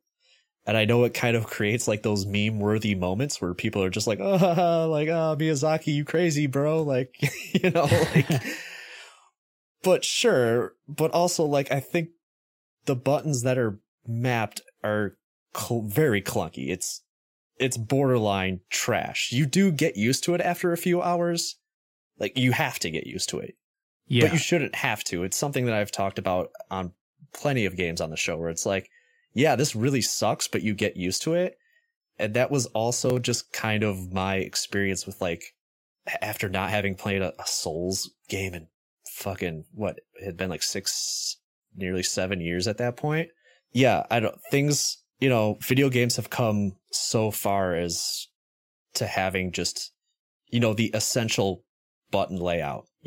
Games are you're playing a driving game. R2's always the gas, like, yeah, you're playing an adventure game. I guess I'm just speaking in PlayStation terms. X is jump or whatever, or X is like accept, and then there's always like a weapon wheel or something. And that's the other thing. Like, I think the UI for Bloodborne is kind of clucky. Like, switching between weapons and side weapons with the D-pad kind of sucks. Yeah, that's just something that, like, you just get used to through years of playing FromSoft stuff. And if you're coming to it when you're not in that world as much as I am, I guess I can see a lot of the way FromSoft handles using items or like switching stuff with the D-pad, because you need to use the D-pad down to switch what consumable you have equipped, I'm pretty sure. The one thing they did in Bloodborne that's cool is you have a dedicated button for healing, which is not the case in Dark Souls. So I was thinking about, like, when you're talking about like controller layout being the cause of death, the only time I can remember that happening in a Souls game is like, I need to switch back to my Estus flask and I press the button too many times, so I scroll past it and then I get killed before I can heal. That doesn't happen in Bloodborne. And yeah, I don't share the frustration with the controller layout, but I admit that it might be because I am just so in From Software like comfort mode at this point that I don't remember what it was like when I first played it. Yeah, something about this button layout reminds me of like a game. It seems like a game that was made in like 2002 when there just wasn't wasn't standard button mapping, whereas like past 2007 button mapping has just become game developers have figured it out. They figured out the best way to play a thing. Whereas Bloodborne seems like a game that came out in 2002, but only in Japan. Well, like, if that makes any sense. Speaking of, you want to talk about fucking weird button mapping, dude? Like, the actual From Software game from 2001, Kingsfield 4, that has some real fucked up I'm sure controller it does. layouts. It was insane. The Wild West of that stuff. Nobody had figured it out. But like From Software and a couple other games are just automatically different by making attack beyond the shoulder buttons. Like, all your attacks are based on the shoulder buttons. Whereas we got so used to games where it was like, triangle is heavy attack, square is basic attack. And there's so many action games where it's like that. And so switching, like From Software does switch it up. It's interesting. I have the Asian version of Bloodborne, which changes the buttons. Like the dodge button is different in mine. It's very weird. Like I think it's different. Like Dark Souls is circle to confirm, interact, stuff like that. Mm-hmm. Mm-hmm. And it's switched in my version of Bloodborne. Yeah, circle it's 4 different functions. It's running, dodging, jumping. I'm pretty sure this is one of those games where you have to hold down, run, and then press the button again to jump. There's something else that I'm forgetting. It's fucking ridiculous though. Yeah, I don't know. Again, I hadn't played a FromSoft game or a Soulsborne game in like 7 years, and the fact that I had to acclimate to this fucking weird ass button mapping was asking a lot of me. I got through it, but I don't feel like I should have had to.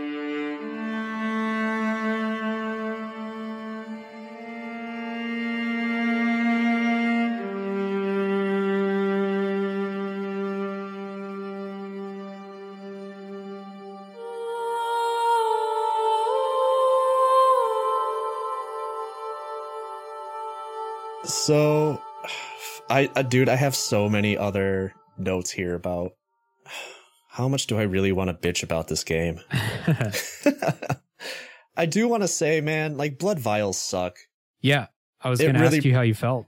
It really promotes grinding, and at the same time, it's like there's only a couple bosses that I died to. Most of them, as soon as I got into the arena with them, they were fucking dead basically. But I still left with like a little bit of health. And there were some cases where I'd like leave and go back to the Hunter's Dream, which is basically the hub world of Bloodborne. And I'd realize, oh fuck, I don't have any more blood vials.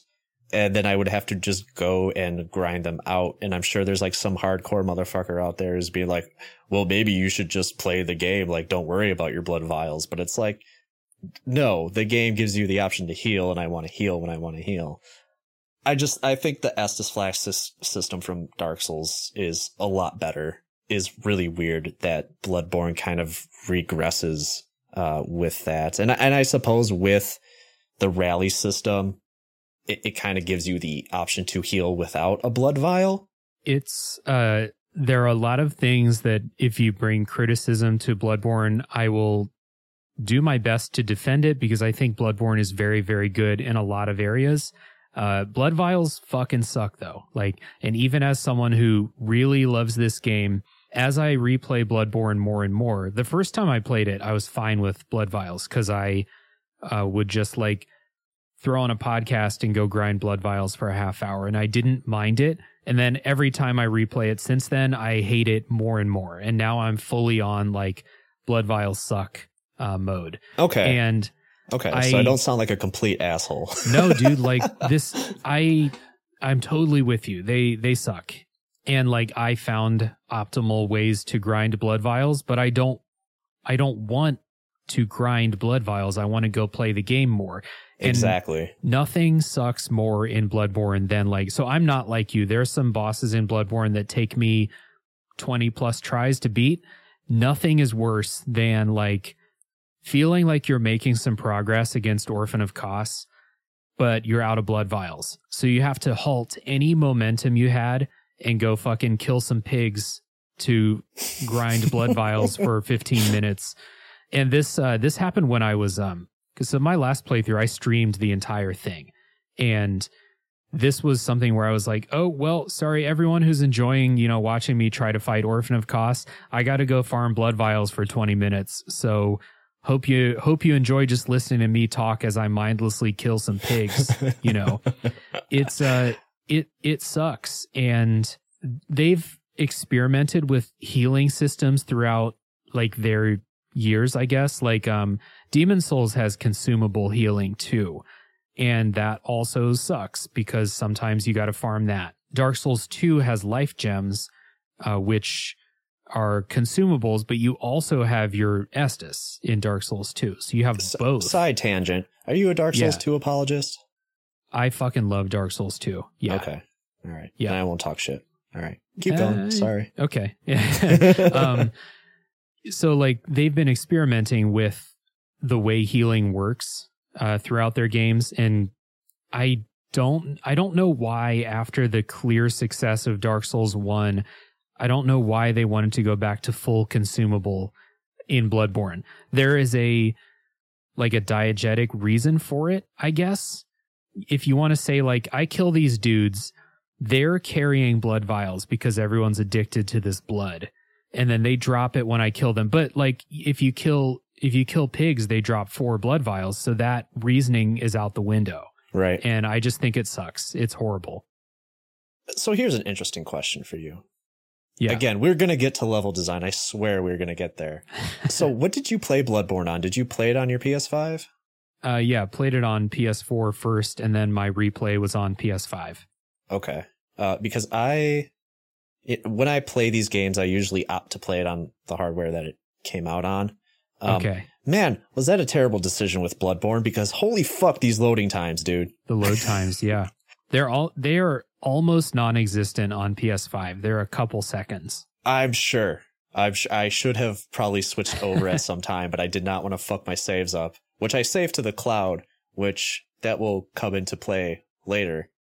And man, the loading times also overlap with the quote unquote fast traveling or lack thereof. Oh God. Yeah. Bloodborne is a huge, huge game, and it's like a lot of interconnected locations, but you can kind of fast travel, but not. Like first you have to find a lantern, and then you have to teleport to the hub world, the hunter's dream. And then you need to find the tombstone that has the location on it that you want to go to, and then you teleport back out. But in between all of these steps are like, for me at least, were like these 45 to 50 second loading times. Yep. And it was worse when it first released too. The load times you experienced when you replayed it here are better than they were when it first released. Because like doing all of that stuff just to fast travel to a new area takes maybe at least like 2.5 minutes altogether. It's unacceptable. It's really fucking bad. And it's weird because like Dark Souls 1 has fast travel. You can just travel between bonfires after the halfway point in the game. Dark Souls 2 has straight up fast travel from the beginning. Dark Souls 3 also straight up fast travel. You don't need to go back to your hub world in any of those games to fast travel. So I don't know why they're doing it that way in Bloodborne unless there's some kind of story reason that I think doesn't justify it. Yeah, again, I'm not some Soulsborne tryhard, but the only brutally difficult thing I found in this game were sitting through those fucking load times. And in the beginning, from what I remember people talking about when the game first released, you didn't even have those item description things to read during load times. It was just literally like a blank loading screen. At least now during those load times, you can I don't even read remember something that. and be like, huh, okay, now I can read the pungent blood cocktail item description while I wait for this loading screen. So that's cool.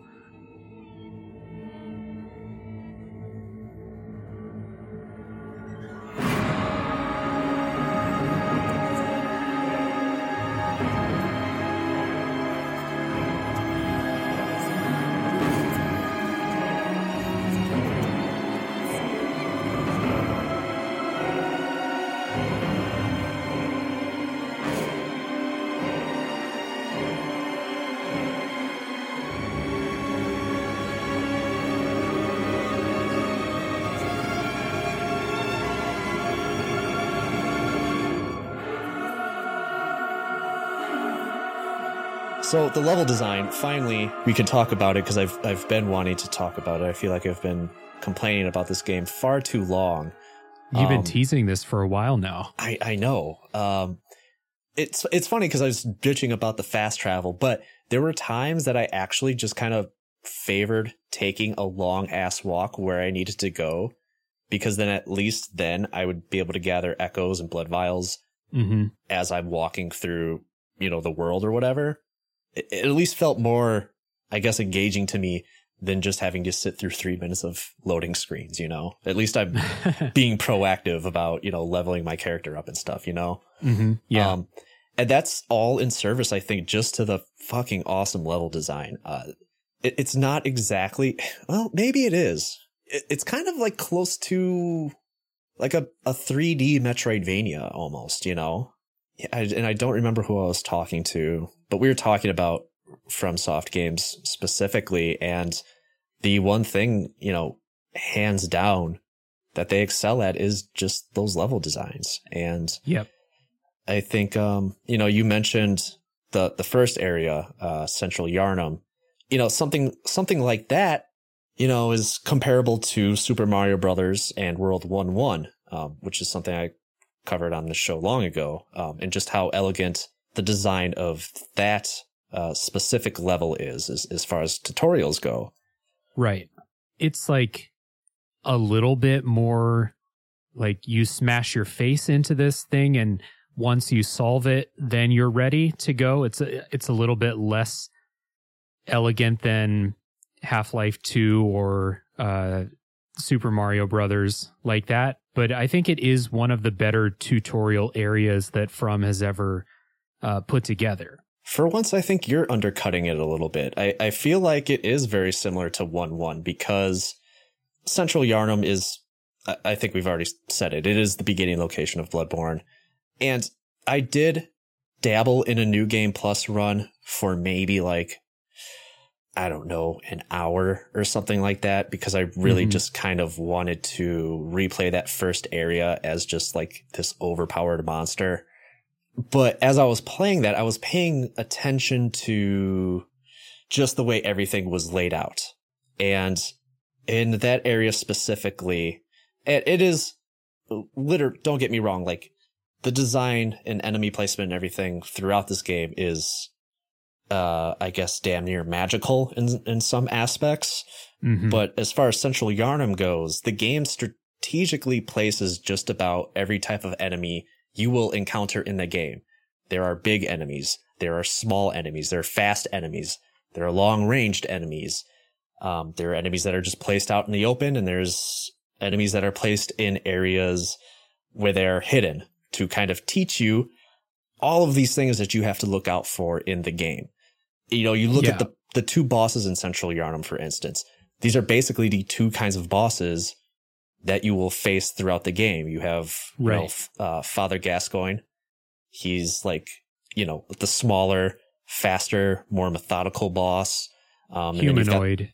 Yeah, right. And then you've got the Cleric Beast, and he's very much the equivalent to the other very large, slow-moving, damage-dealing larger bosses. And I think one of the more important things about this area is that as large as it is, it's large enough that teaches you early on that you can literally just run past everyone and just fuck off, which is in a lot of times vital, because you will just be making a run to re-grab your souls that you left behind after death. So that is also another important thing that it teaches you, because it's kind of important. So now I feel like I've just kind of been rambling. I don't know if there's anything you'd like to add. I don't know if that even made sense, but I just wanted to, I do think Central Yarnum is a masterclass in as far as like tutorial areas go. Yeah. So Central Yarnum does have very specific spots that teach you very specific things about Bloodborne specifically, but also about like this kind of game. So they have, your first couple enemies are just going to be some dudes that wake up from the ground, and you may not see them at first. So that's, first of all, teaching you like, always be aware and stuff like that. And then also how to fight a single Yarnumite, the dudes wandering around the streets. And then as you go down the stairs from the lamp, you'll come across a group. I think there's 3 or 4 of them walking down the street. And so that's going to teach you how to approach a group. And then as you go further down that street, there's that big fire, and there's like there's like 12 dudes and a couple of dogs over there. So that's teaching you like, and this is something that a lot of new players have trouble with, that big like fire area, because they just rush in and then they get ganged up on. And it's teaching you like one of the core things that all From Software games have been about, which is always fight things one at a time. Like never fight a group if you have any control over it. And right before you get there, you get some pebbles that you can use to throw and get enemies' attention. You can also shoot your gun to draw enemies away. It's teaching you that. Over in another part of Central Yharnam, you have those brick trolls, which are like the parry tutorial enemies, because they hit really hard, but they're very easy to parry.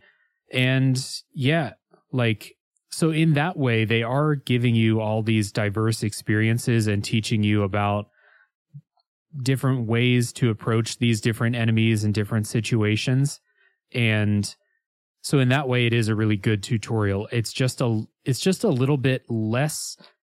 It requires you to die and bang your head up against some of those a little bit more than the Super Mario Brothers tutorial or something like that.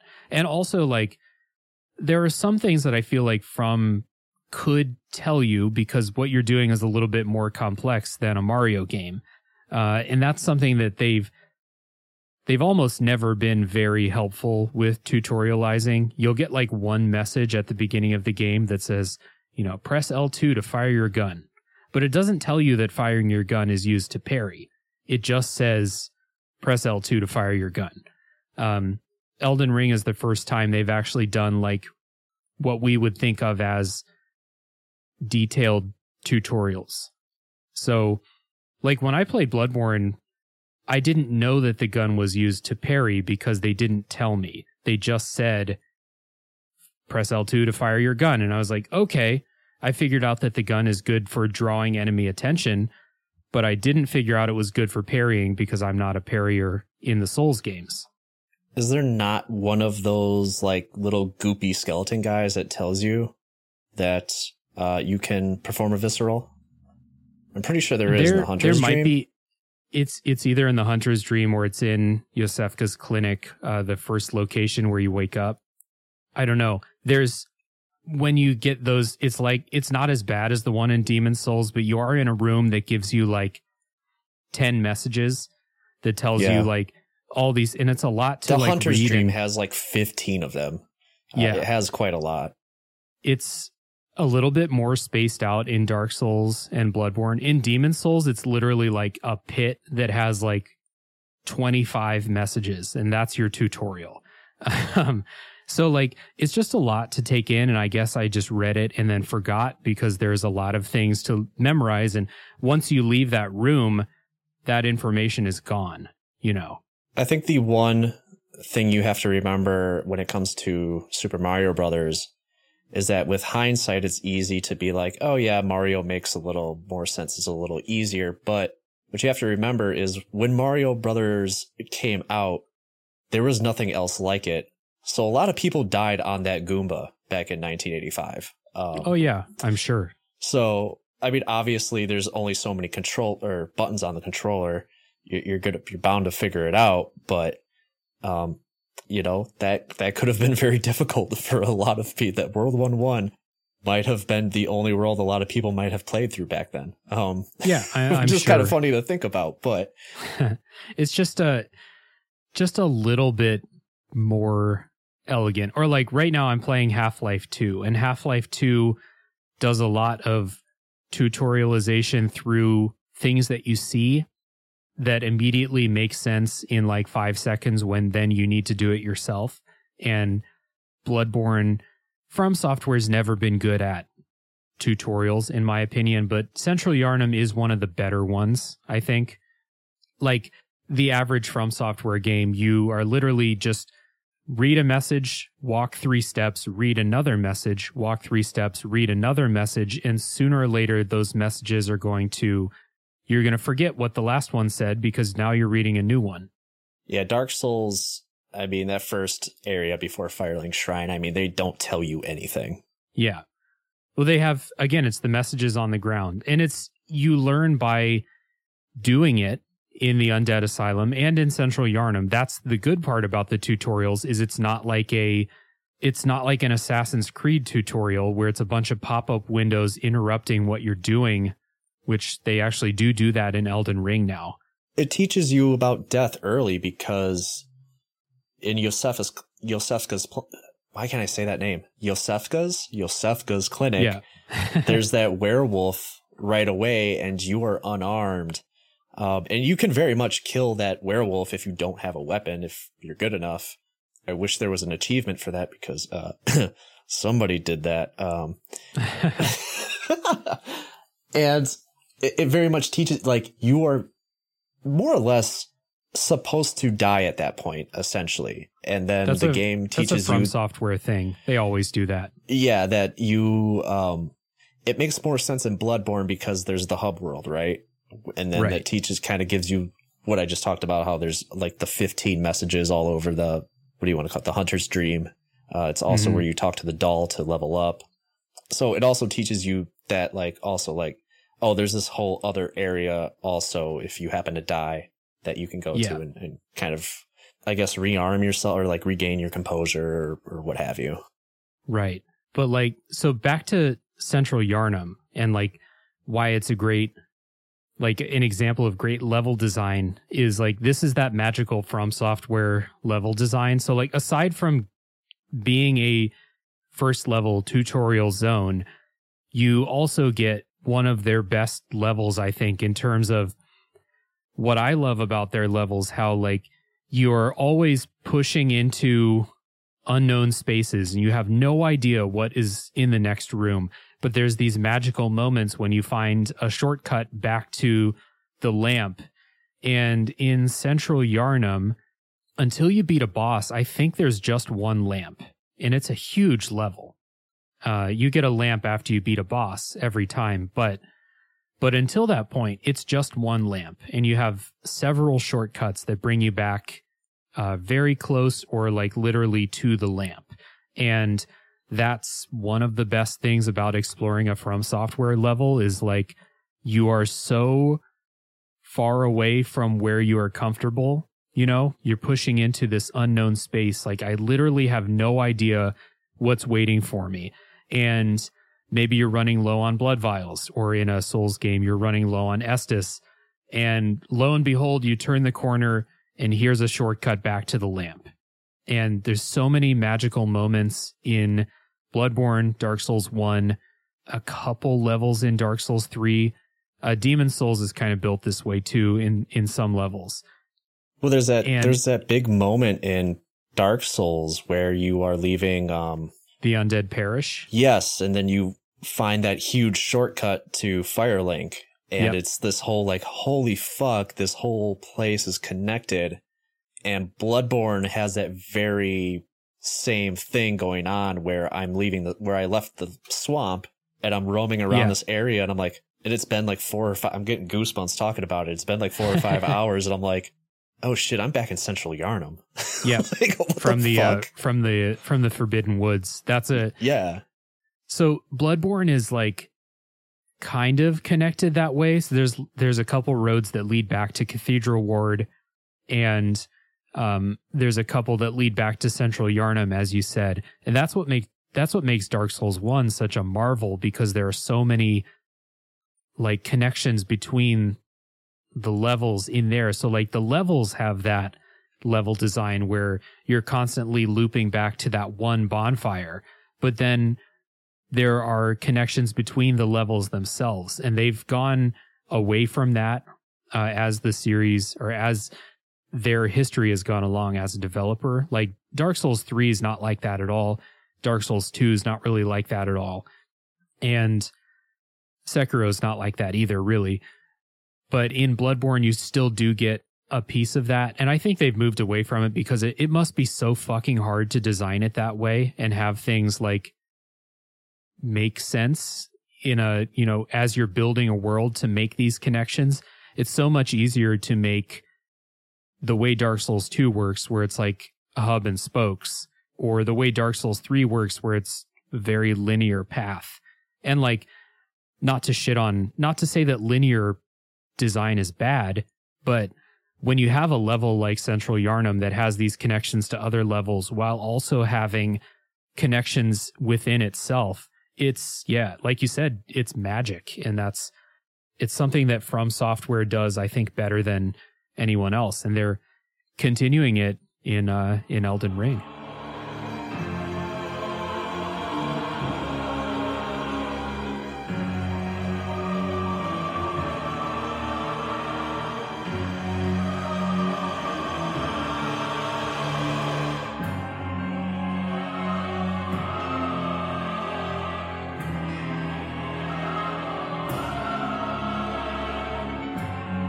So, are there any locations in this game that are the most memorable to you? Do you have any favorites? Yeah.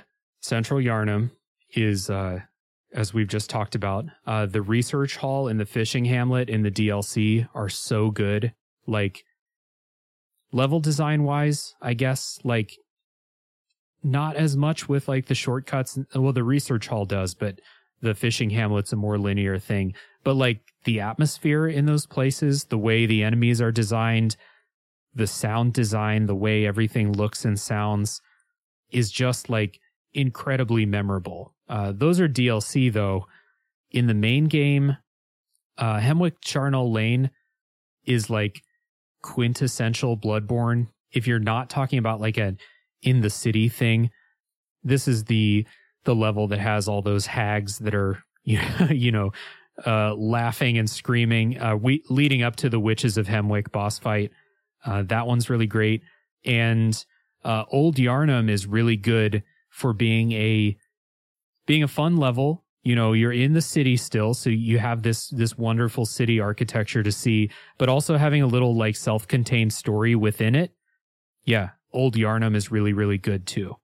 Yeah, we're going to talk about it in the graphics. There's some areas that I thought were kind of copy and pasty or whatever. Mm-hmm. We'll talk about it a little later. But my two favorite areas, one of them was also from the DLC, was the Hunter's Nightmare. Okay. And the other one was Cainhurst Castle. Oh, fuck yeah. Yeah. Both of those are great for different reasons, but yeah.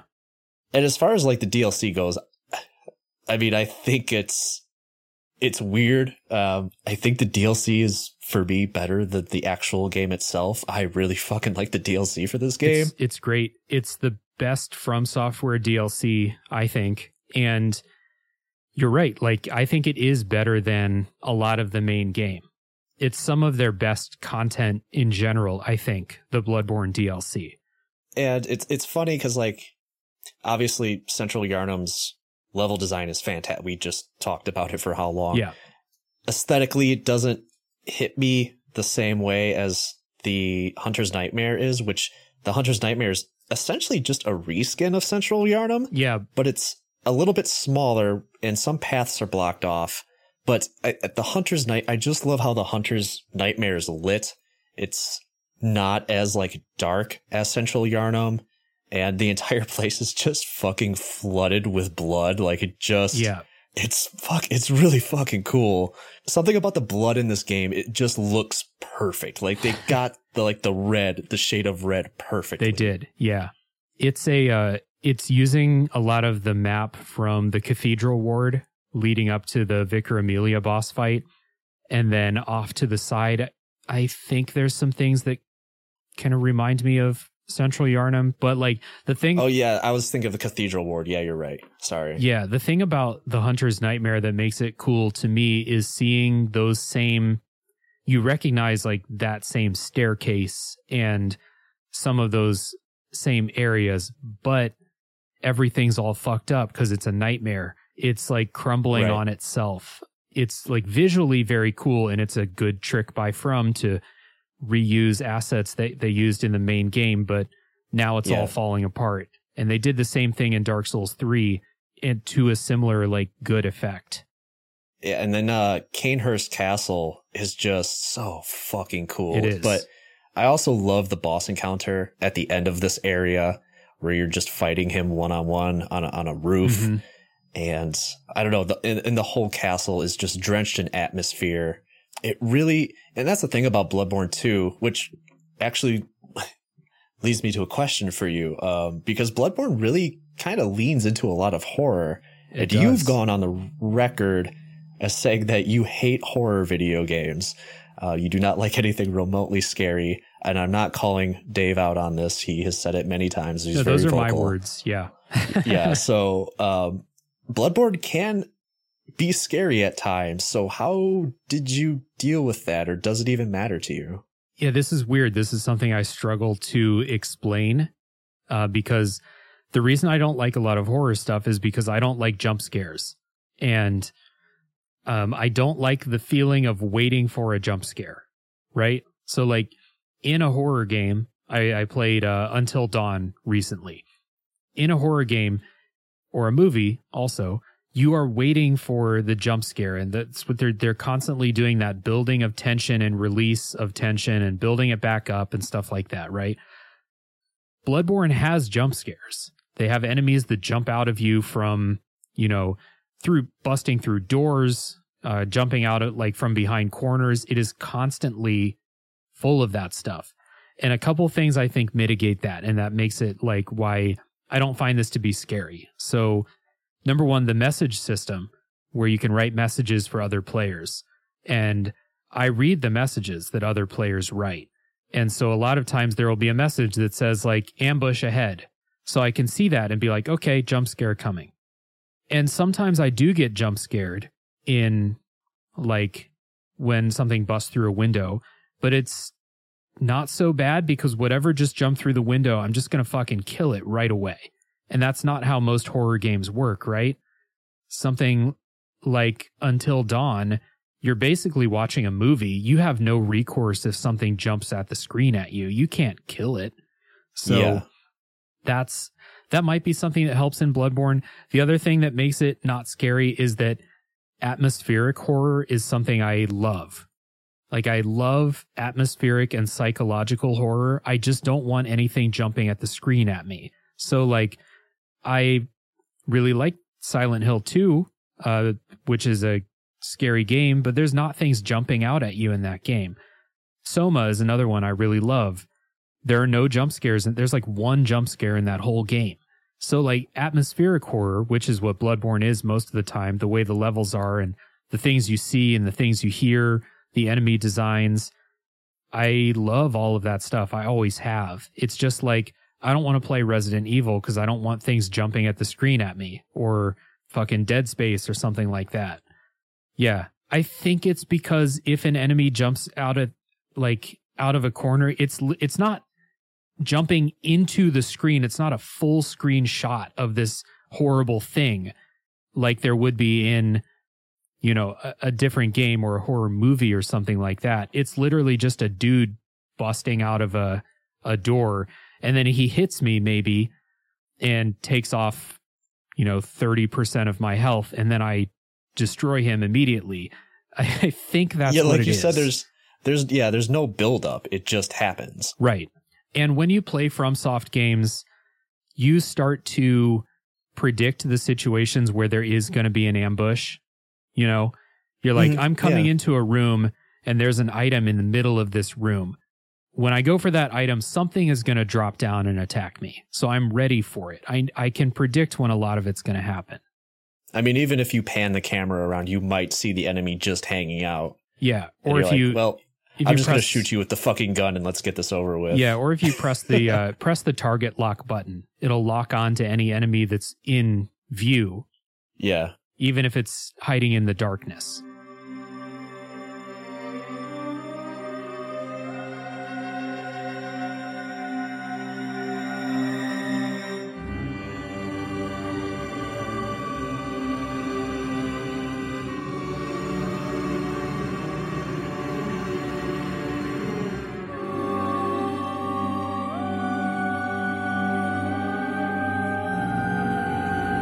Let's shift gears here and talk about stuff that at least it didn't scare me. Let's talk about the bosses real quick. Yeah. I don't want to spend too much time on these guys. There's a lot of them.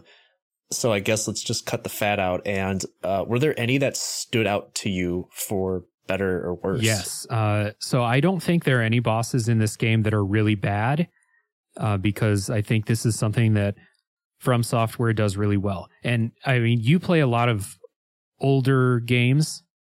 I think you can agree with me here when boss fights are usually bad in video games. Like it takes a very special game and special developer to make good boss fights, I think. Yeah. And I think From Software is consistently very good at making boss fights. They make some that suck, and there's some that aren't very fun. But I think in Bloodborne, they're generally very good. And so there's two that come to mind that I absolutely was like, this is fucking stupid. But I'll save it. I'll let you. All right. So the ones that I think are really, really good are Maria. We talked a little bit about her earlier.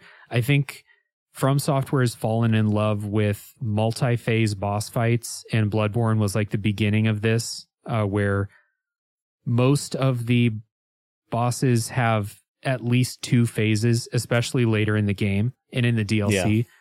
Yeah. Maria is a good way to do that, I think, where she has 3 phases, but each phase just builds on the previous one. It's not like phase 2 is completely different from phase 1, which is something that bothers me in a lot of them. So Maria's good. Orphan of Kos, I really love. That's the one where I got that intended, this took me 25 tries, but each time I did a little bit better and learned a little bit more. And then when I finally beat him, I had that awesome moment of triumph. So I like Orphan of Kos a lot. And I really like Father Gascoigne. It's an early thing that even I picked up the story of Father Gascoigne. And it's a good test of you made it through Central Yharnam to this. Are you actually ready to play this whole game? Father Gascoigne's the test of that, I think. So I guess just off the top of my head, those are 3 that I really love. I cheesed the shit out of Father Gascoigne because all I did was because I started out with the axe. I don't remember what the axe is called. It's called the Hunter's Axe. Yeah, okay. So I started out with that, and I would transform it so that it's just basically this very it has very long reach once you transform it. Spin to win, baby. Yeah, I essentially just put a gravestone between him and I, and I would charge up my heavy attack and fucking nail him, and he would just get stuck on the grave every single time. And I'm like, yeah, all right, there we go.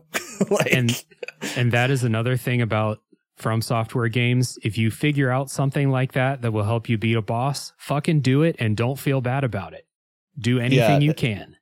That's another thing about this game that it has in common with those early 80s games is the way you can approach these bosses. Now, obviously, the programming in Bloodborne is much better than something made in 1988. We can both agree on that. But you can approach almost every boss in Bloodborne the same way you would approach a difficult boss in a 1990s beat 'em up or something. I had Martin on from Reviews Brothers, and we were talking about the bosses in Teenage Mutant Ninja Turtles and how, some games like those just have the shittiest bosses because of how poorly that they were programmed. So you would always just have to find a way to cheese the boss in order to get through it. And I think that not very much applies to Bloodborne, but I feel like a lot of it kind of does. Now with the older games, we pretty much agreed that yeah, it sucks that you have to cheese the bosses in those retro games because the boss fights are so broken and they are so unfair because of that, due to those limitations. That, in that case, it just means that the game was very poorly designed. But then there's the argument for a game like Battletoads, right?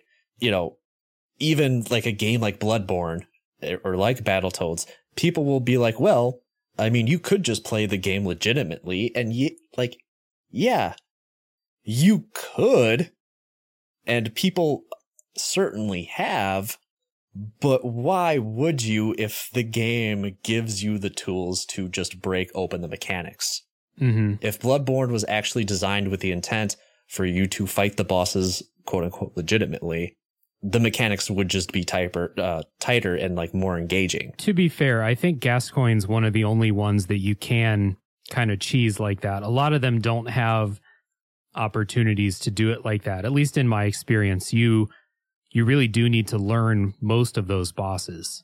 See, and that's the thing too, is why I didn't like most of the bosses either, is because most of the time I was just very much rolling around and just getting stabby with everybody. You know, I almost approached every boss the exact same way, and I had no problem. Yeah. I think you and I were talking about Orphan of Kos off air like a few weeks ago, and you said you really you even just stated a few minutes ago how you were kind of banging your head against him, and I beat him in one try because I was just using the same tactics. And that's why I like Lady Maria so much. She is my favorite boss, because I felt like, because she's so quick, because she has so much power, she can cover so much ground. I felt like there was no other boss quite like her, in which I felt like I really had to pay attention to what the bosses were kind of doing, because you really do have to read her patterns.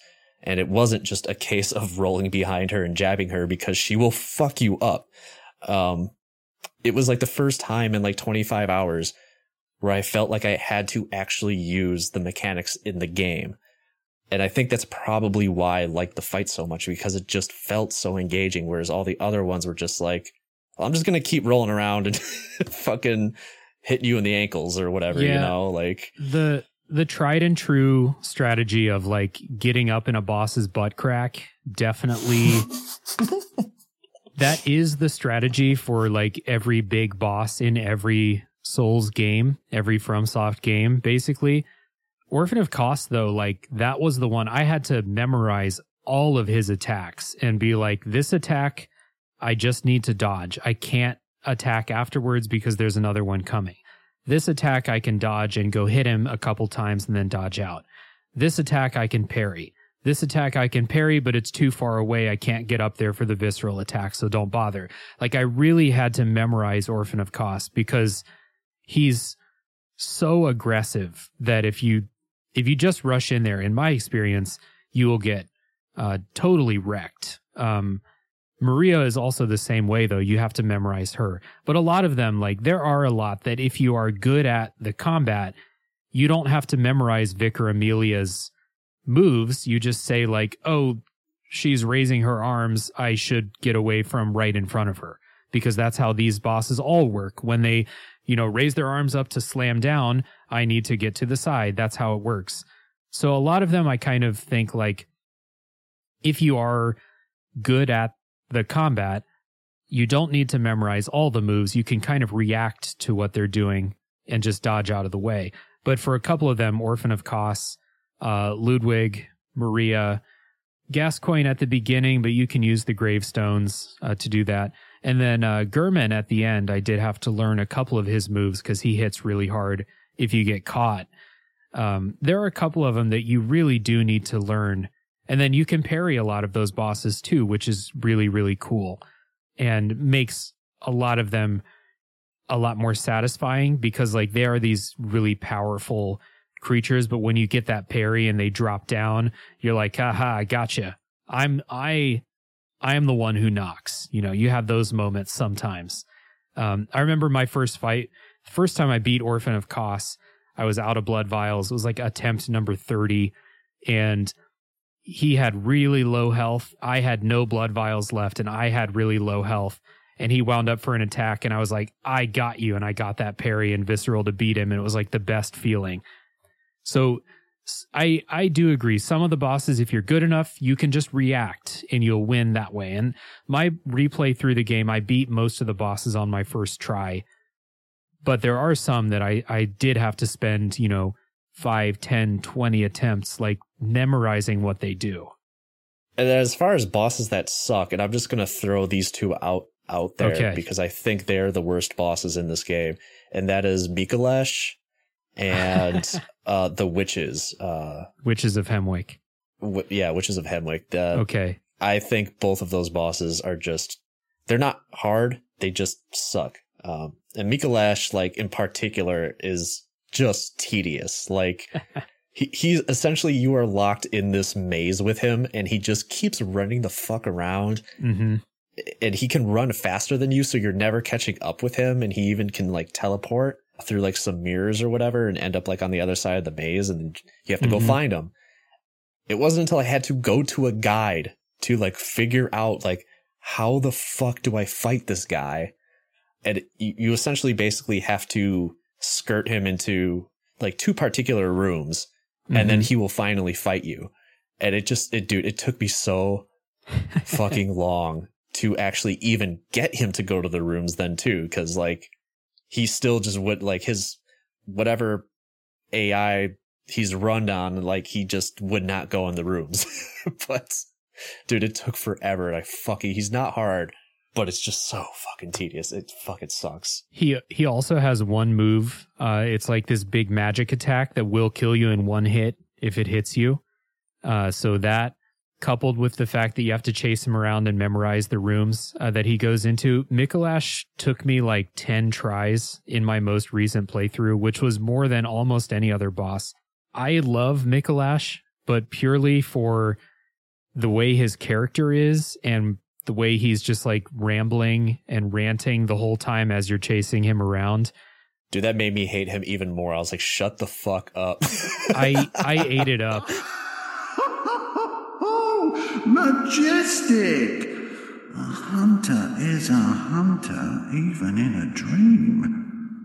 But alas, not too fast. The nightmare swirls and churns unending. Cos. Or some say Cosm. Do you hear our prayers? As you once did for the vacuous Rom. Grant us eyes, grant us eyes. The fact that when you kill him, he's in there like doing some kind of research or something like that. Like they had made this kind of like dream world where he can basically like spend all the time in the world researching and stuff. So like, when you kill him, he says something like, you know, I'm waking up, I'm going to forget everything. But the way you get into that place is by interacting with his dead and shriveled body in the real world. So that moment like made a really big impression on me that like, you're not waking up to anything, dude. Like it's over. Okay. I really love that fight just from flavor. And the Witches of Hemwick is not a very fun fight.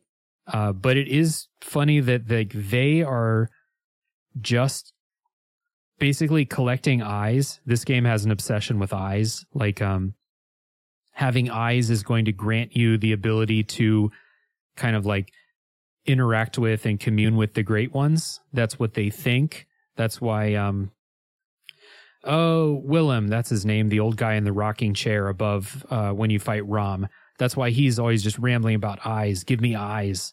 And the Witches of Hemwick are just collecting eyes. So like they have that attack where they'll grab you and jump on you and start scooping your eyes out. So I love that. Yeah. But the fight kind of sucks. I agree. I definitely killed the shit out of that dude. In the rocking chair. What was his name? You just said it. Willem. Yeah, in the rock. Yeah, I totally, because I was like, well, this is a boss if I've ever seen it. And then like, no, he just died. Yeah, he's just shit. an old man. He's I think he drops a rune or something like that. Yeah, I'm sure he does.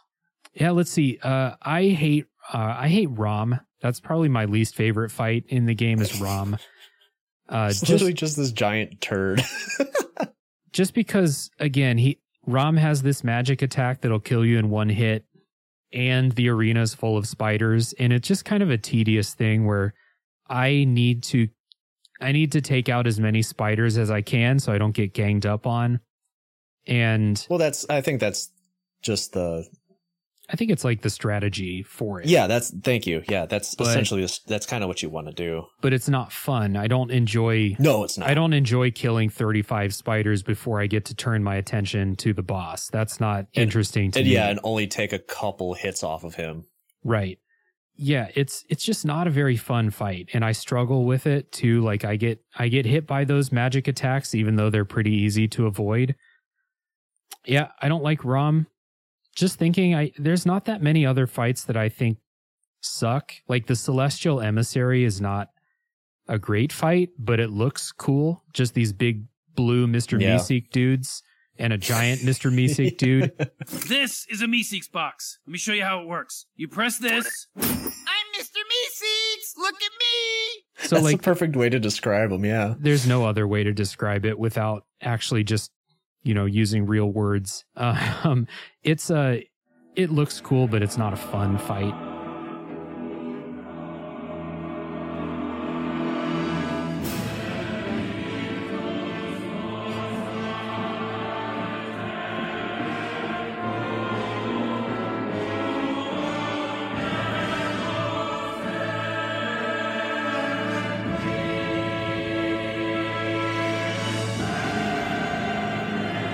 So, as far as the graphics go, I'm kind of torn.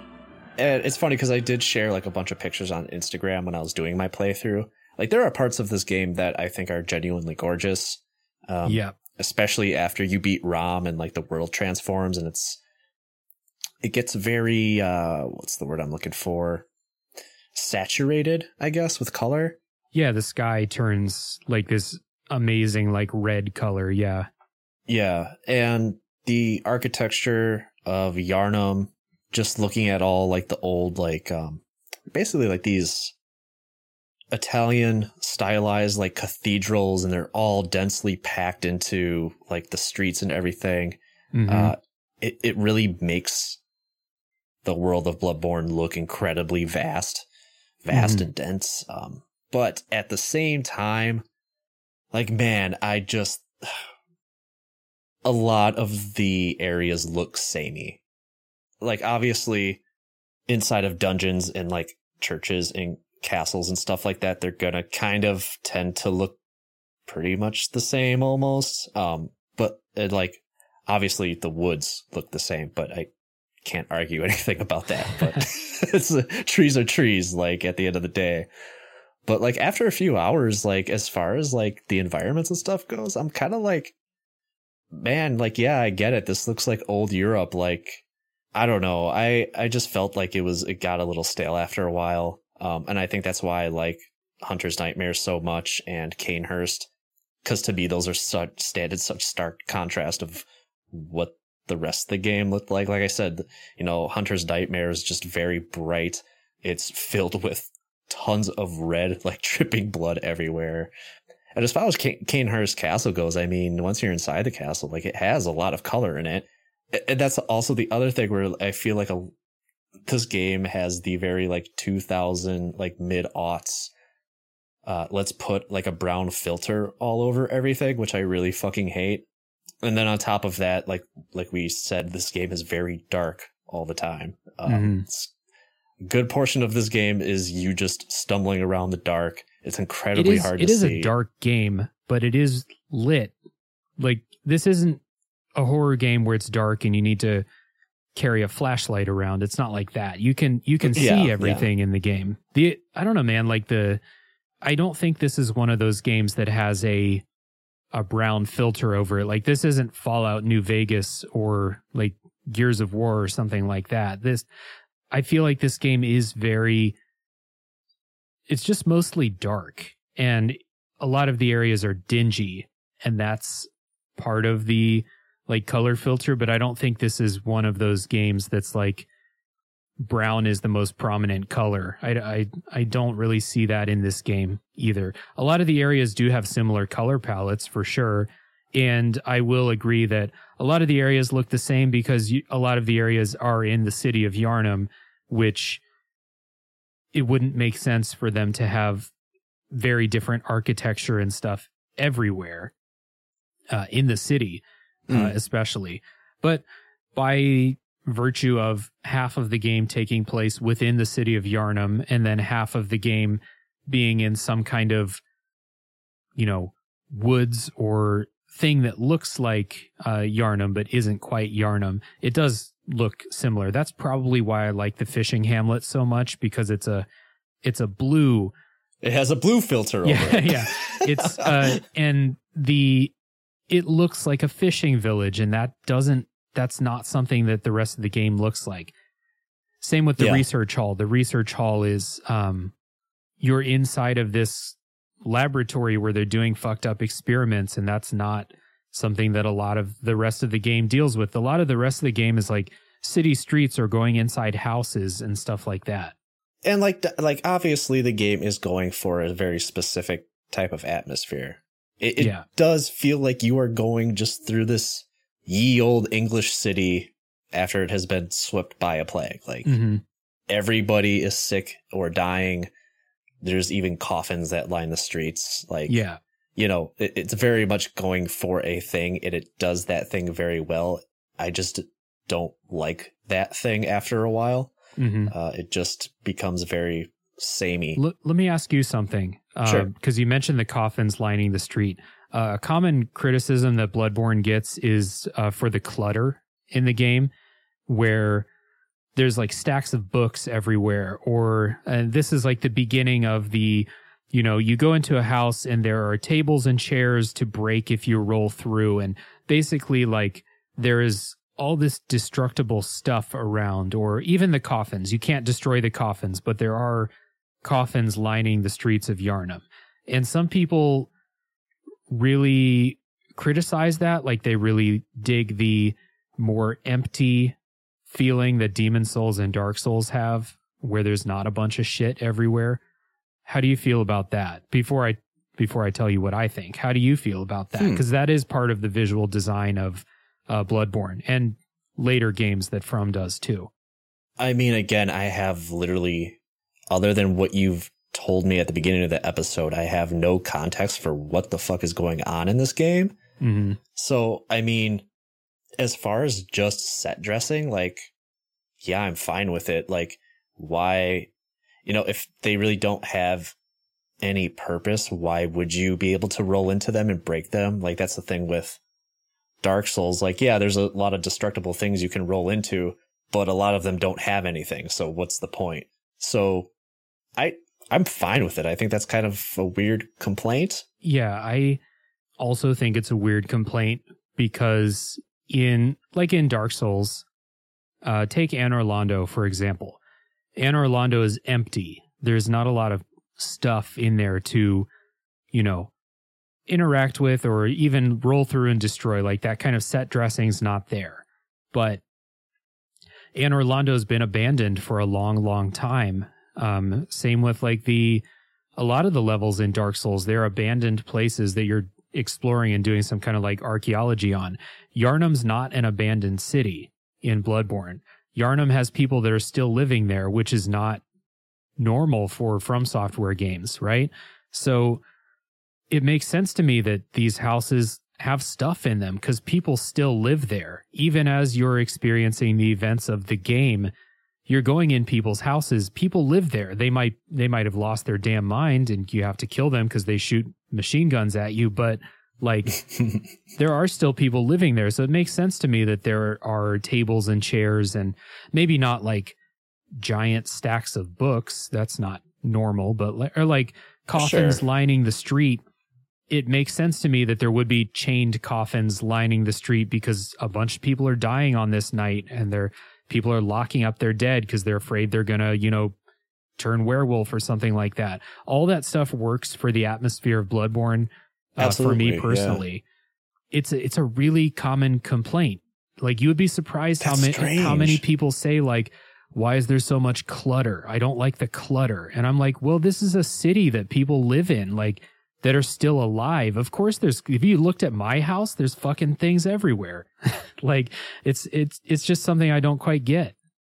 Yeah, it goes back to me just talking about the atmosphere where, and like in a way it bothers me, but it feels like you are being dropped into a world that is already going through something. It is already trying to deal with its dead and dying. And it has not quite figured out what to do with those coffins yet. And so they are just there for now. Right. And yeah, like story wise, again, that might be something. It bothers the hell out of me because I'm like, well, why are all these coffins here? Like, obviously something is happening. Yeah. And so I think just giving you that thought is enough.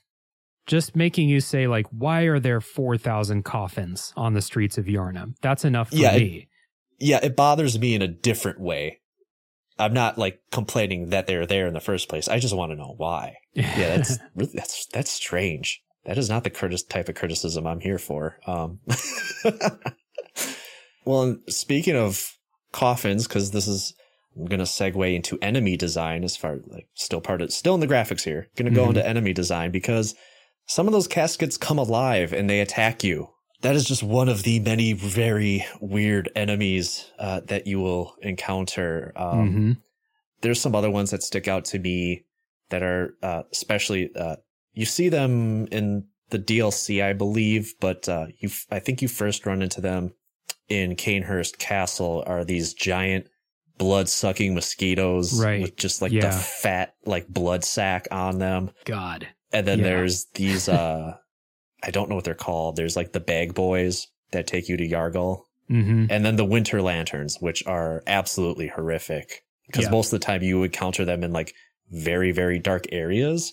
And before you see them, you can hear them singing. And then once you see them, you're like, oh my God, what is like you're also dying. Yeah. But then you also look at them and you're just like, Jesus fucking Christ, what is this thing? It's a really interesting thing. Like when your character sees a winter lantern, or they'll start to build up this thing called frenzy that instantly either kills you or takes you down to real low health when that bar fills up. And so the first time you encounter that, you are thinking like, why is my frenzy meter going up so high? And then if you get a close look at the winter lantern or look at a picture on the wiki, you're like, oh, that's why. That's a really horrible design. Like, I would lose my fucking mind if I saw one of those things too.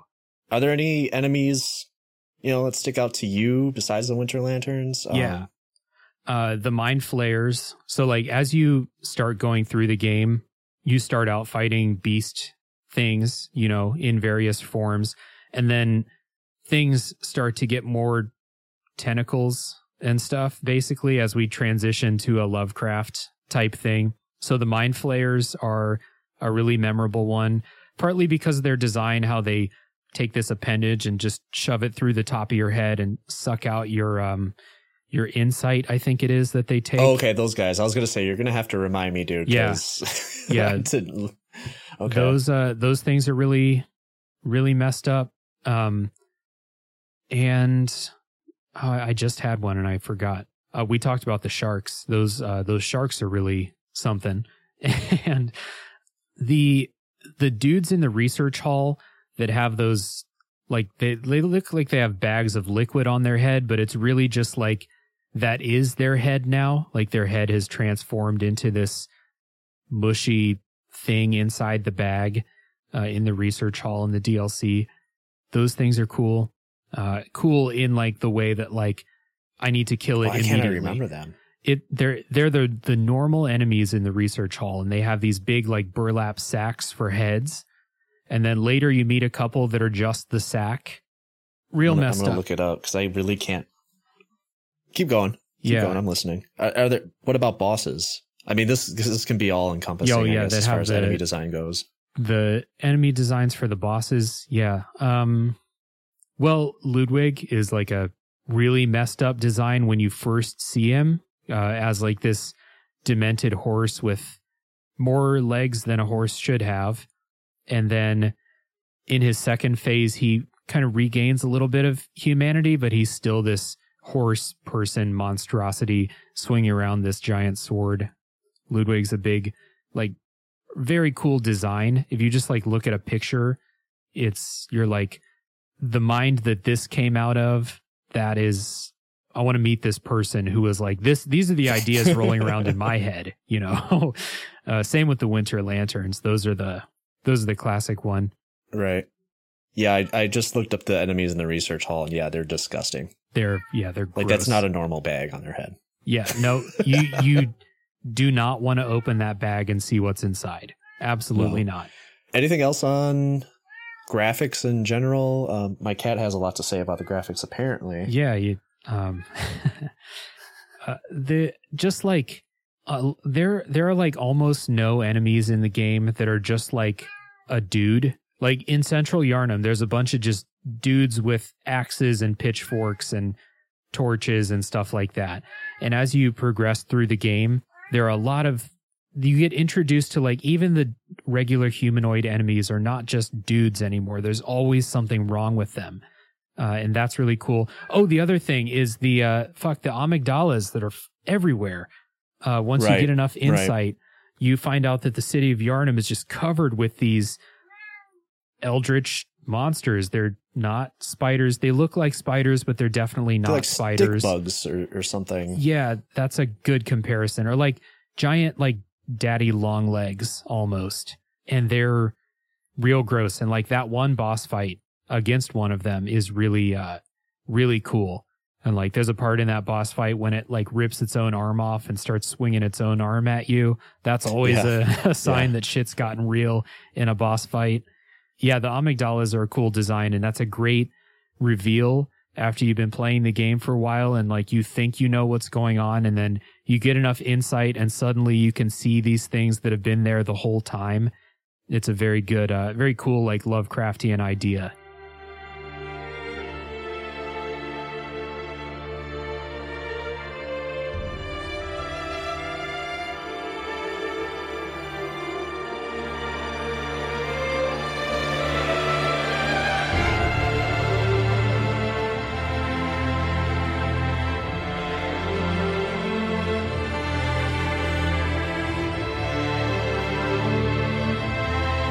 So moving on to the music here, I don't have a lot to say about the music. You know, this being a PS4 game, it's a more modern game, so I do want to dip into the sound design briefly as well. Mm-hmm. What are your thoughts on the soundtrack overall? The soundtrack is, I don't know, man. A lot of the Souls soundtracks kind of run together in my head because a lot of the boss tracks do sound similar. You know, a lot of choirs. A lot of, you know, strings. Bloodborne does kind of lean more into like what you might think of as like a classic horror soundtrack, the way they use strings and stuff like that. There are a couple really standout tracks though in Bloodborne, I think. I really like the Hunter's Dream theme song. And another, like, in case someone's listening and like hasn't played, there is no music when you're going through the levels. That's a From Software standard through Dark Souls and Bloodborne. So you have this very lonely feeling because you have no music. And then the boss tracks are this big contrast to that. So I really like the Hunter's Dream song. Ludwig's song is the one that everyone always points out as being a standout because it is really fucking great, especially as it transitions into phase 2 of that fight. But a lot of the tracks are like these big bombastic choirs and like really intense music meant to get your adrenaline going during these boss fights. So a lot of the boss tracks do kind of run together in my head. Yeah, the one memorable, besides the Hunter's Dream, which you brought up, the other area that I thought had really good music, and I think a lot of it struck me because I had no idea what was going on, because I did get bagged up by one of the bag boys, and they took me to Yargul. So my head was kind of spinning because I'm like, what the fuck is happening right now? But then also the music that plays in that area it stood out to me. And besides for the Hunter's Dream, those were really like the other two. Those were the only two, I should say, that really kind of had any type of effect on me. But otherwise, it very much is what you said it was. Just the music isn't bad, you know. No. It's just this very well orchestrated, very heavy violins and strings and stuff like that, and choirs, and it works.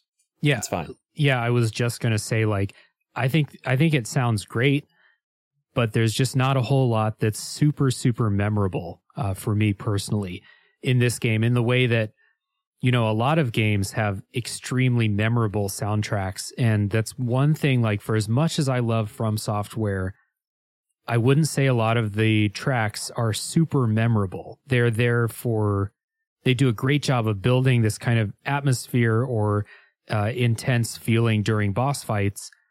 But I don't remember what most of the tracks sound like, except for a few exceptions. Like I said, Ludwig's is a huge exception to that. Father Gascoigne's is one that I think is really good too. But yeah, a lot of them sound similar. See, that's wild because I had no idea that the bosses even had themes. I was about to call you a liar because I had no idea. Like they all sound so similar to me, but most of them do. Yeah, I don't. There's a couple that, like Witches of Hemwick has a song that's not, big choirs and stuff like that. But most of them do sound pretty similar to me and my untrained ear. Yeah, same. I'm just a big dummy when it comes to music most of the time. I just know what I like, Yeah. And what I really like in this game is the sound design. Mm-hmm. The way that the sound design works, where you hear things happening in the background, especially when you're in Yharnam, you hear that this is a city that's not okay. You hear people like screaming in the background, or you hear the enemies talking. The enemies say stuff like the regular dudes on the street. They will kind of be talking about the curse. You'll hear them muttering to themselves, and it's all your fault. Yeah, yeah. You hear a lot of just stuff that makes you know that like this place is not okay. And then just like the sound design in combat, your weapons hit with this like wet, visceral sound. Yeah. That is like, even if you're not using one of the saw weapons, everything sounds disgusting, like in the best possible way. Yeah, I was just going to say, it's gross, dude. Like when you attack something, it's this gross. It sounds like what I imagine fucking ripping into flesh with a saw would sound like. Yeah. It's gross. And then a lot of the bosses have very good sound design, like these primal screams. And it's one of the reasons I love Orphan of Kos so much, because primal is the word I would use to describe the sound design of Orphan of Kos. He is shrieking in anger for all of that fight. And like most of the bosses, especially the big beast ones, have like really good sound design that makes them like scary and intimidating and stuff like that. And then when you're exploring the levels, when you're not fighting, the thing I always love about Souls games is they give you that lonely feeling because there's no music and it's just the sound of your footsteps and then any environmental sounds that's going on. It's always something I appreciate about these games. Yeah, going back to just how gross this game can sound at times, fighting Vicar Amelia is a very good example of how gross this game sounds, because in that cutscene when she's transforming, you can just hear her like bones cracking and separating as she's transforming, and then there's the huge blood splatter on the altar that just sounds like somebody just took a gallon of blood and just slapped it on some marble in the sound studio for some Foley work or whatever. It is phenomenal.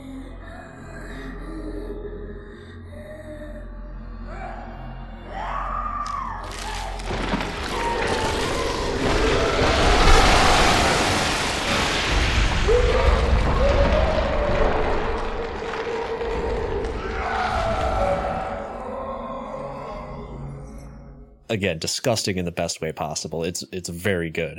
Yeah, there's another one, like there's a couple, well, there's basic enemies in Yharnam. When you kill them, they'll do this like gurgling scream as they die.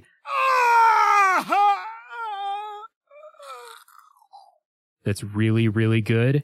And what was the other sound design thing you just made me think of? There's maybe it'll come back to me. We were talking about the Winter Lanterns briefly and how before they aggro you, they are just simply wandering around aimlessly singing. That song's creepy as fuck too.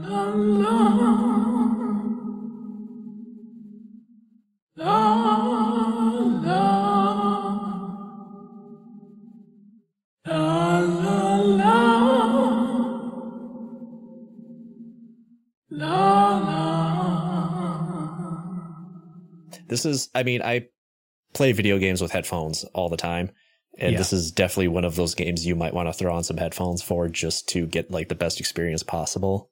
Absolutely, because you'll hear things like dripping in the background and stuff that might not come through your TV speakers. This isn't quite like Returnal 3D audio, but you Right. do get a much more full picture in Bloodborne if you play with headphones. Oh, the other thing, as far as sound design, this is probably the creepiest From Software has been with NPC voice acting in this game.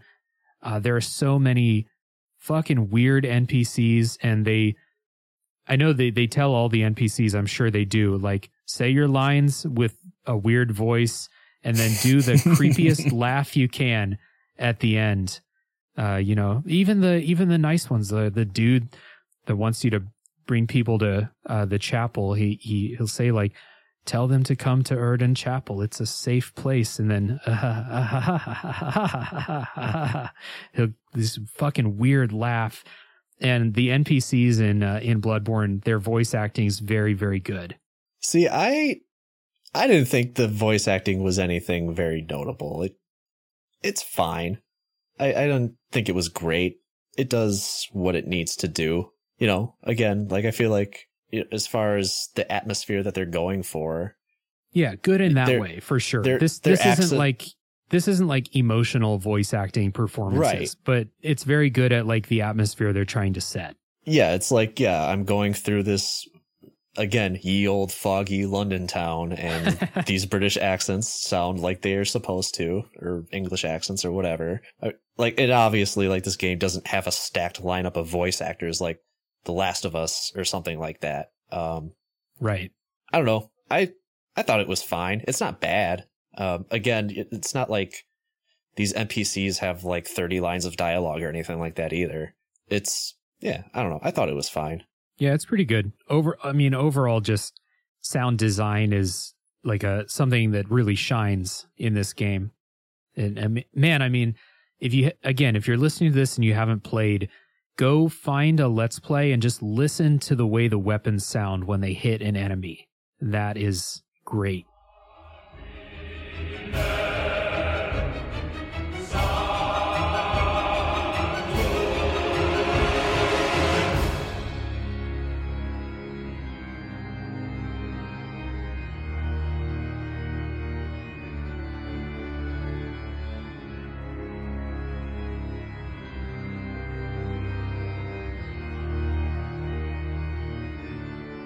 Dave, oh my God. Dude, what is that? What is that? Oh my God, it's a random encounter.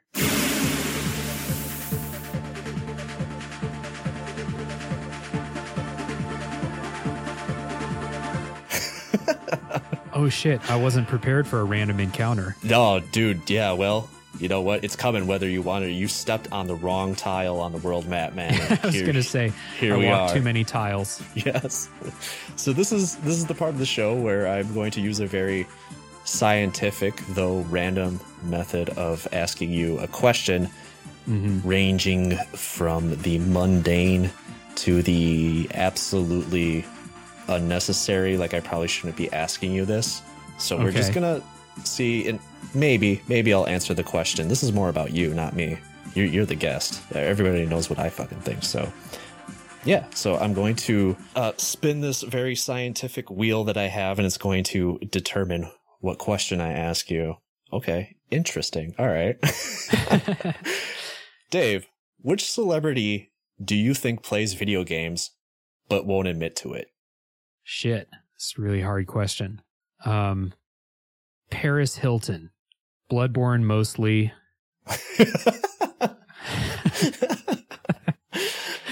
Sekiro, Ninja Gaiden Black. I could see Paris Hilton sitting there, finding the different armor and clothes and stuff you can dress up with Bloodborne and just doing that for like an hour. I'm going to say she gets almost all of her inspiration from Software games. So yeah, Paris Hilton. So when do you think in the Hilton hotels, do you think the Bible in every room will be replaced with a copy of Bloodborne? Yeah, it's replaced with the design doc for Bloodborne, basically. They like print it out and hand bind it, and put it in all of the nightstands. So I think that's already happened. Like, I think maybe it still looks like a Bible, but if you flip a few pages, then the real shit starts. There's just like, what do they call them? Like the early designs of like bosses and enemies and stuff like that. Yeah, the concept art. The concept art, yeah. Yeah. I feel like Arnold Schwarzenegger probably plays a ton of video games nowadays. Like, what else does he have to do? Just like lift weights and write things on Facebook. I don't know if he's still writing things on Facebook. Like, You think Arnold Schwarzenegger still works out like that? I think so. Yeah, I think he still works out. I think he's one of those people that like has to. It's like been part of his life for so long. To what degree do you think? Do you think he's still like going like every single day? I would bet that he still works out and like does like a proper like strongman workout like 4 days a week. Maybe not to the same intensity because he's pretty old now, but like I would bet he still works out. I used to follow The Rock on Instagram, and that I don't know how that dude gets time to even make 17 movies in a year, because he's always at the gym and he's always talking about how he's at the gym for like 8 hours a day or something like that. I'm like, man, what kind of life do you live?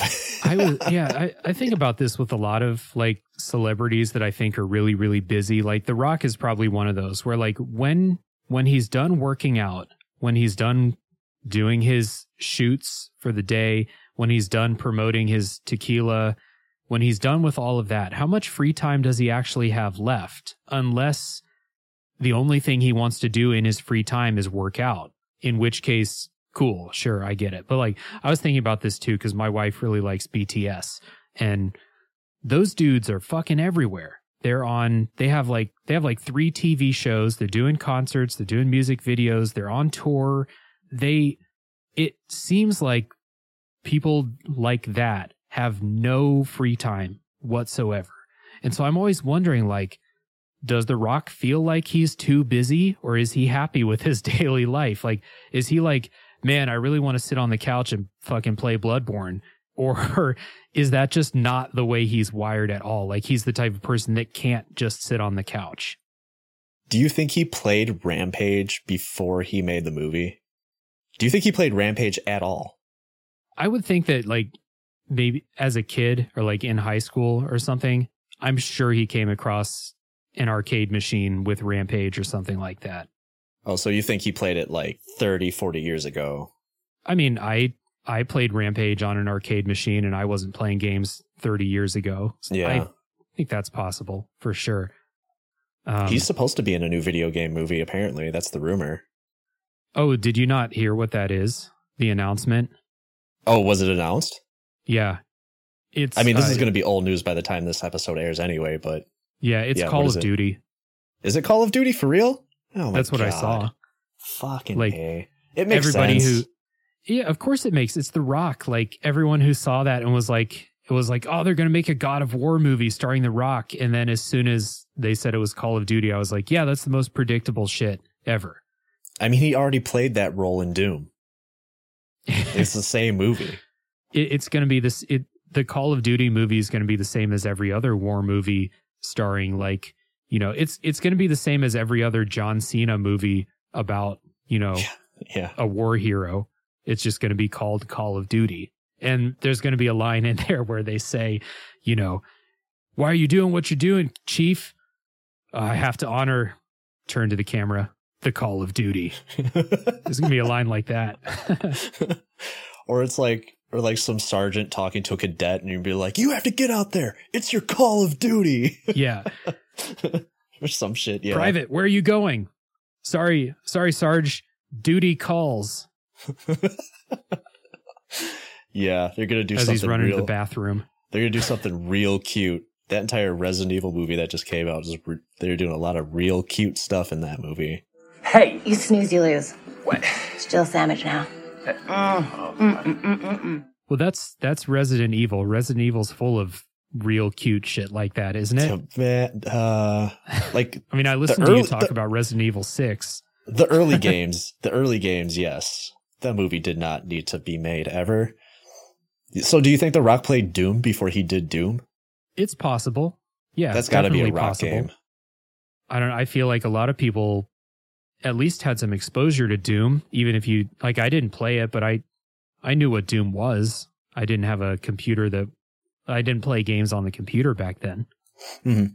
Yeah, I feel like Doom is more synonymous than, like, it's more well known than Rampage, at least. You know, I could see him playing Doom over Rampage anytime. Rampage was just, he needed a new garage, and he was like, "Hey, I'll take this." Yeah, for sure. Which is, it must be nice. Like, you're like, you know what?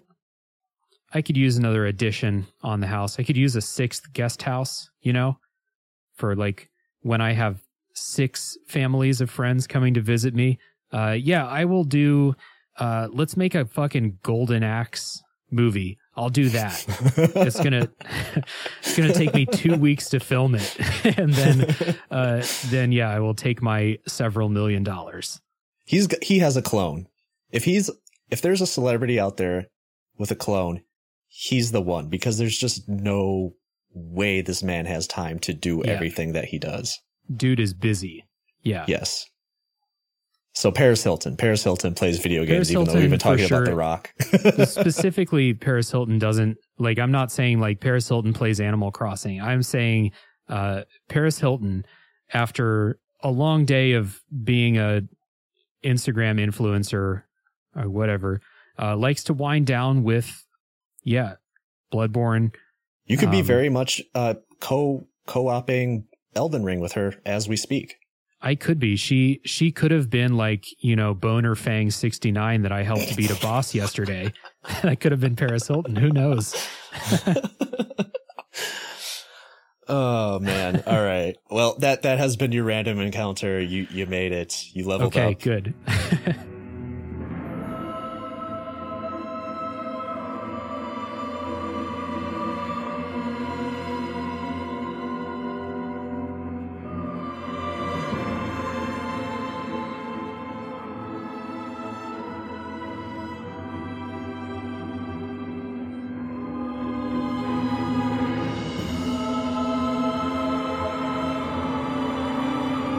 We're finally here. After 3.5 hours, it is time to sum up our thoughts and find out if we would recommend Bloodborne in 2022.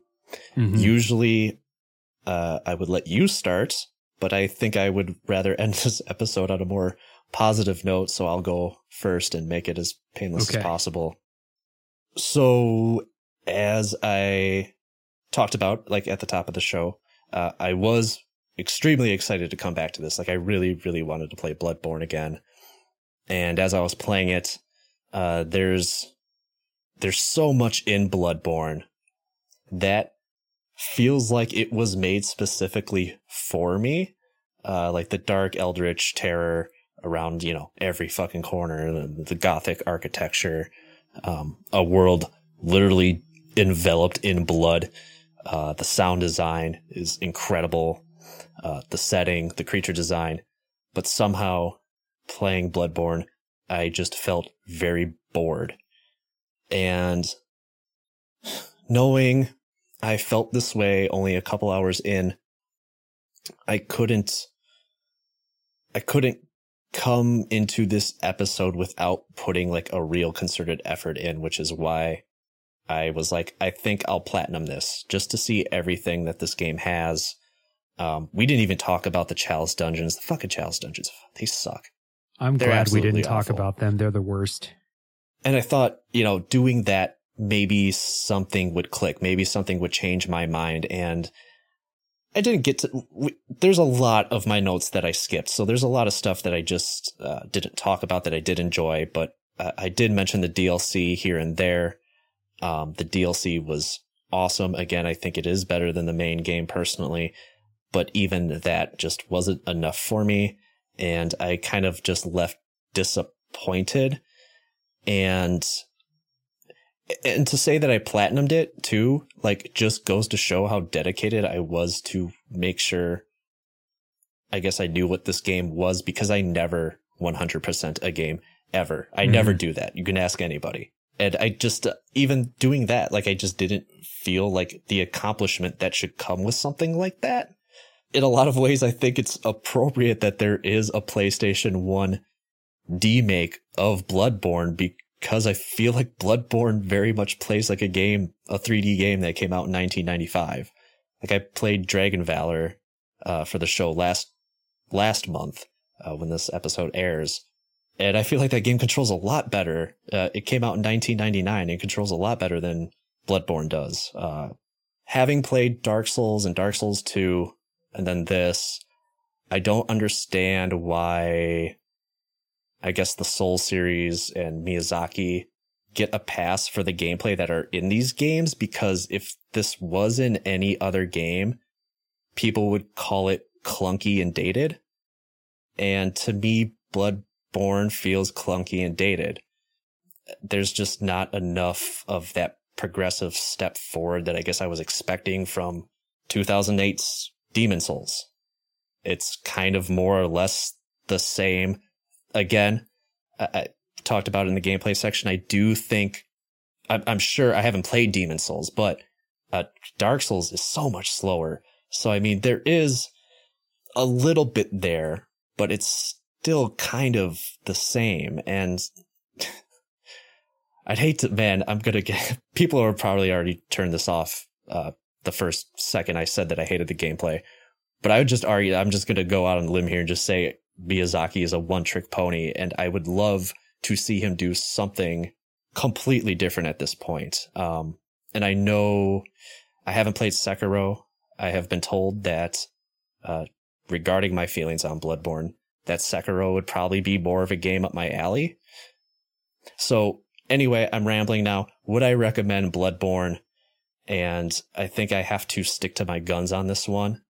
There are similar games that I didn't recommend for all the same reasons that I did not like Bloodborne. And those games were made in the 80s. This is a modern game, so I'm going to go with a light not recommend. I don't think Bloodborne does, aside from, again, the graphics, music, sound design, all that other stuff. You can have that stuff all day. You can have all that stuff all day, but if the game isn't fun to play, and then without the story, without feeling the motivation at all, I don't think it does that stuff particularly well. And I'm sure somebody somewhere out there would probably agree with me, but I'm probably never going to hear about that. So that is just be light not recommend over here. Dave, I will turn it to you to basically bring it home and make everybody else happy. I think that From Software, while their combat systems, aside from Sekiro, are similar, very similar, and so if you called Miyazaki a one-trick pony, from that perspective, they are very, very similar. You're following the same basic combat rhythm in all of the games. But I find that combat rhythm to be the most engaging of any action game that I've ever played, because you do have to be invested in every encounter. And even if it is to a point where, I know I can just run up and stun lock this enemy to death, and I don't really have to think about what this basic dude is going to do. You know that through lots of experience that taught you that. And so that kind of engagement is why I think that all of the FromSoft games are more engaging than your typical 3D action game.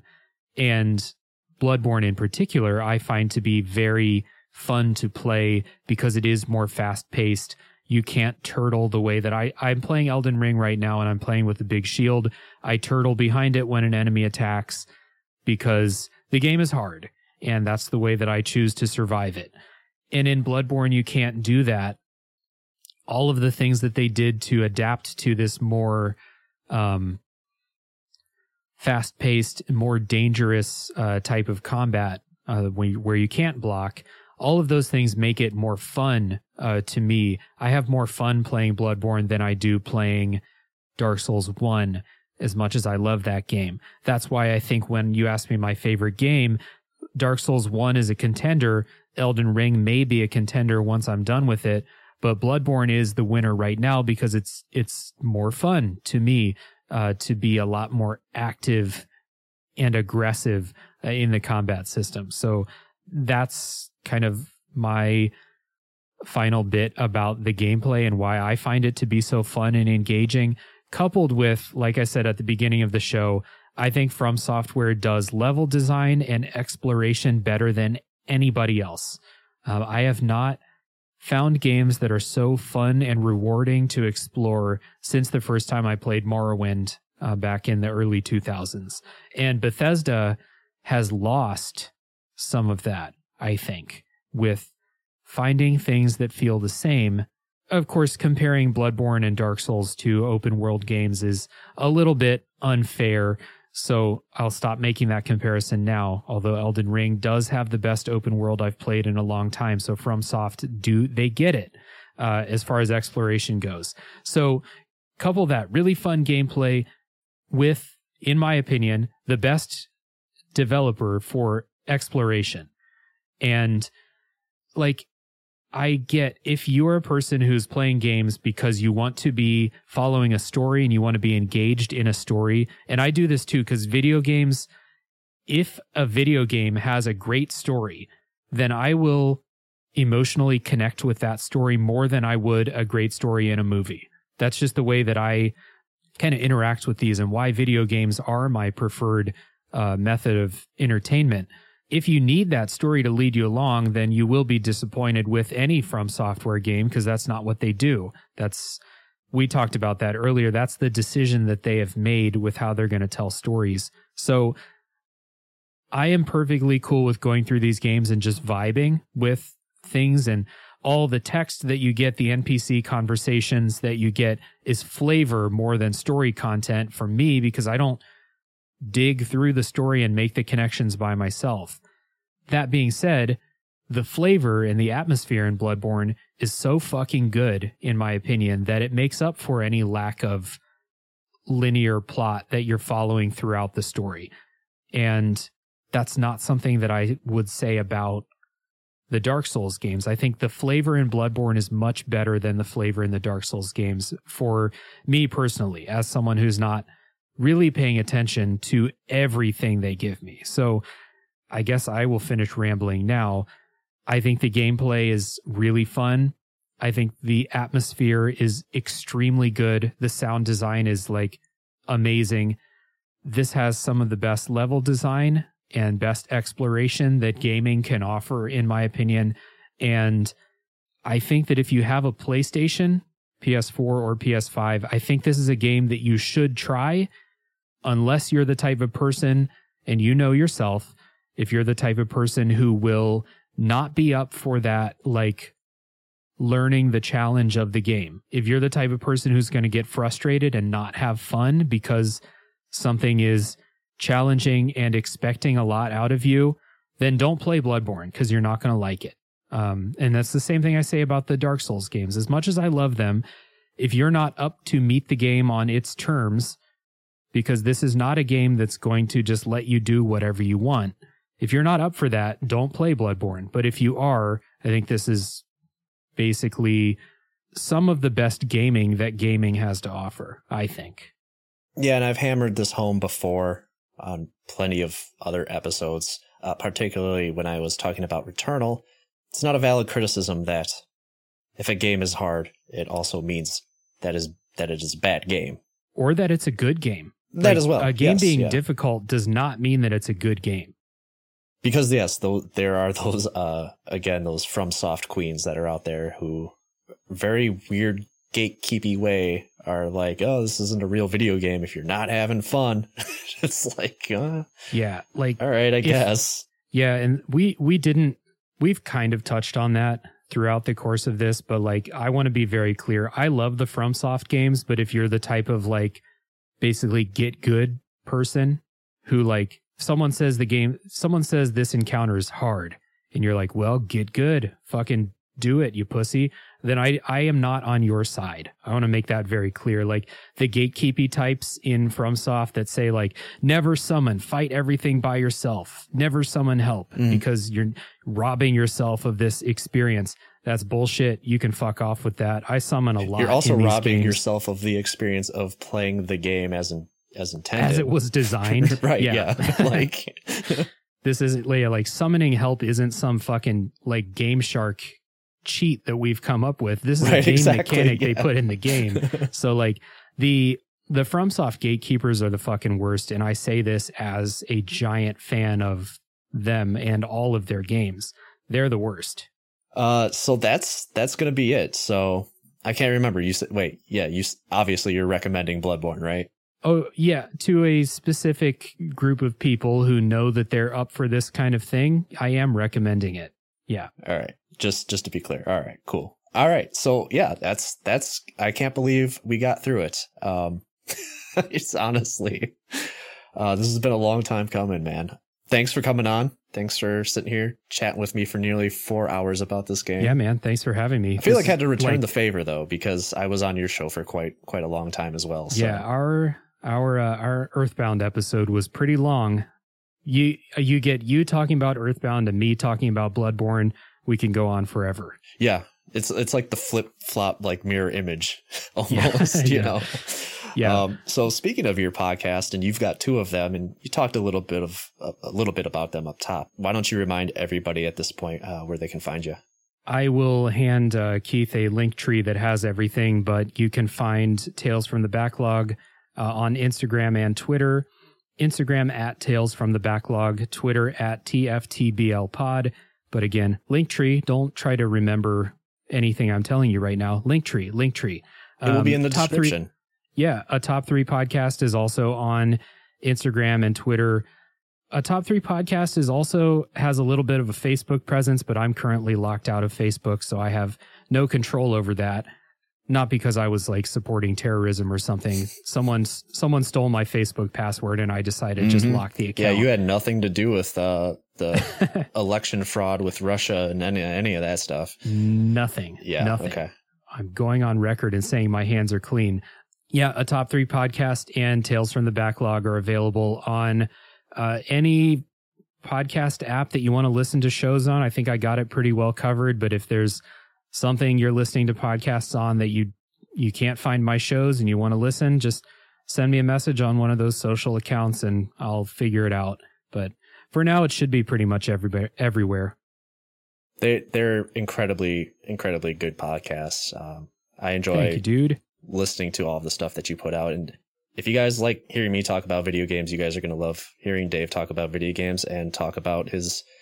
Man, you guys talk about a lot of food on A Top 3 podcast. So yeah, we do.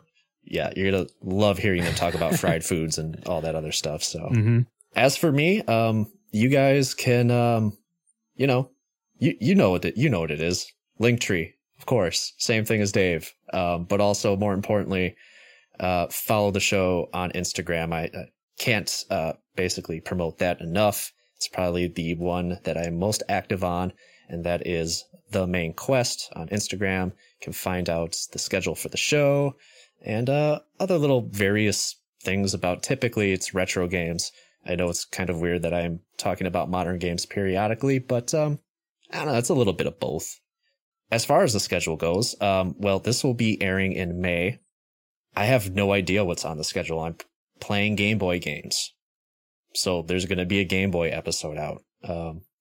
It's pretty much that's all I know that the future holds at this point. It's only March, so again, Dave, thanks so much for coming on, dude. Yeah, man, I really appreciate the chance to come on and talk about Bloodborne. More importantly, just talk games with you, dude. Always a good time. So thanks. Thank you guys so much for listening. I will talk to you guys later. Take care of yourselves.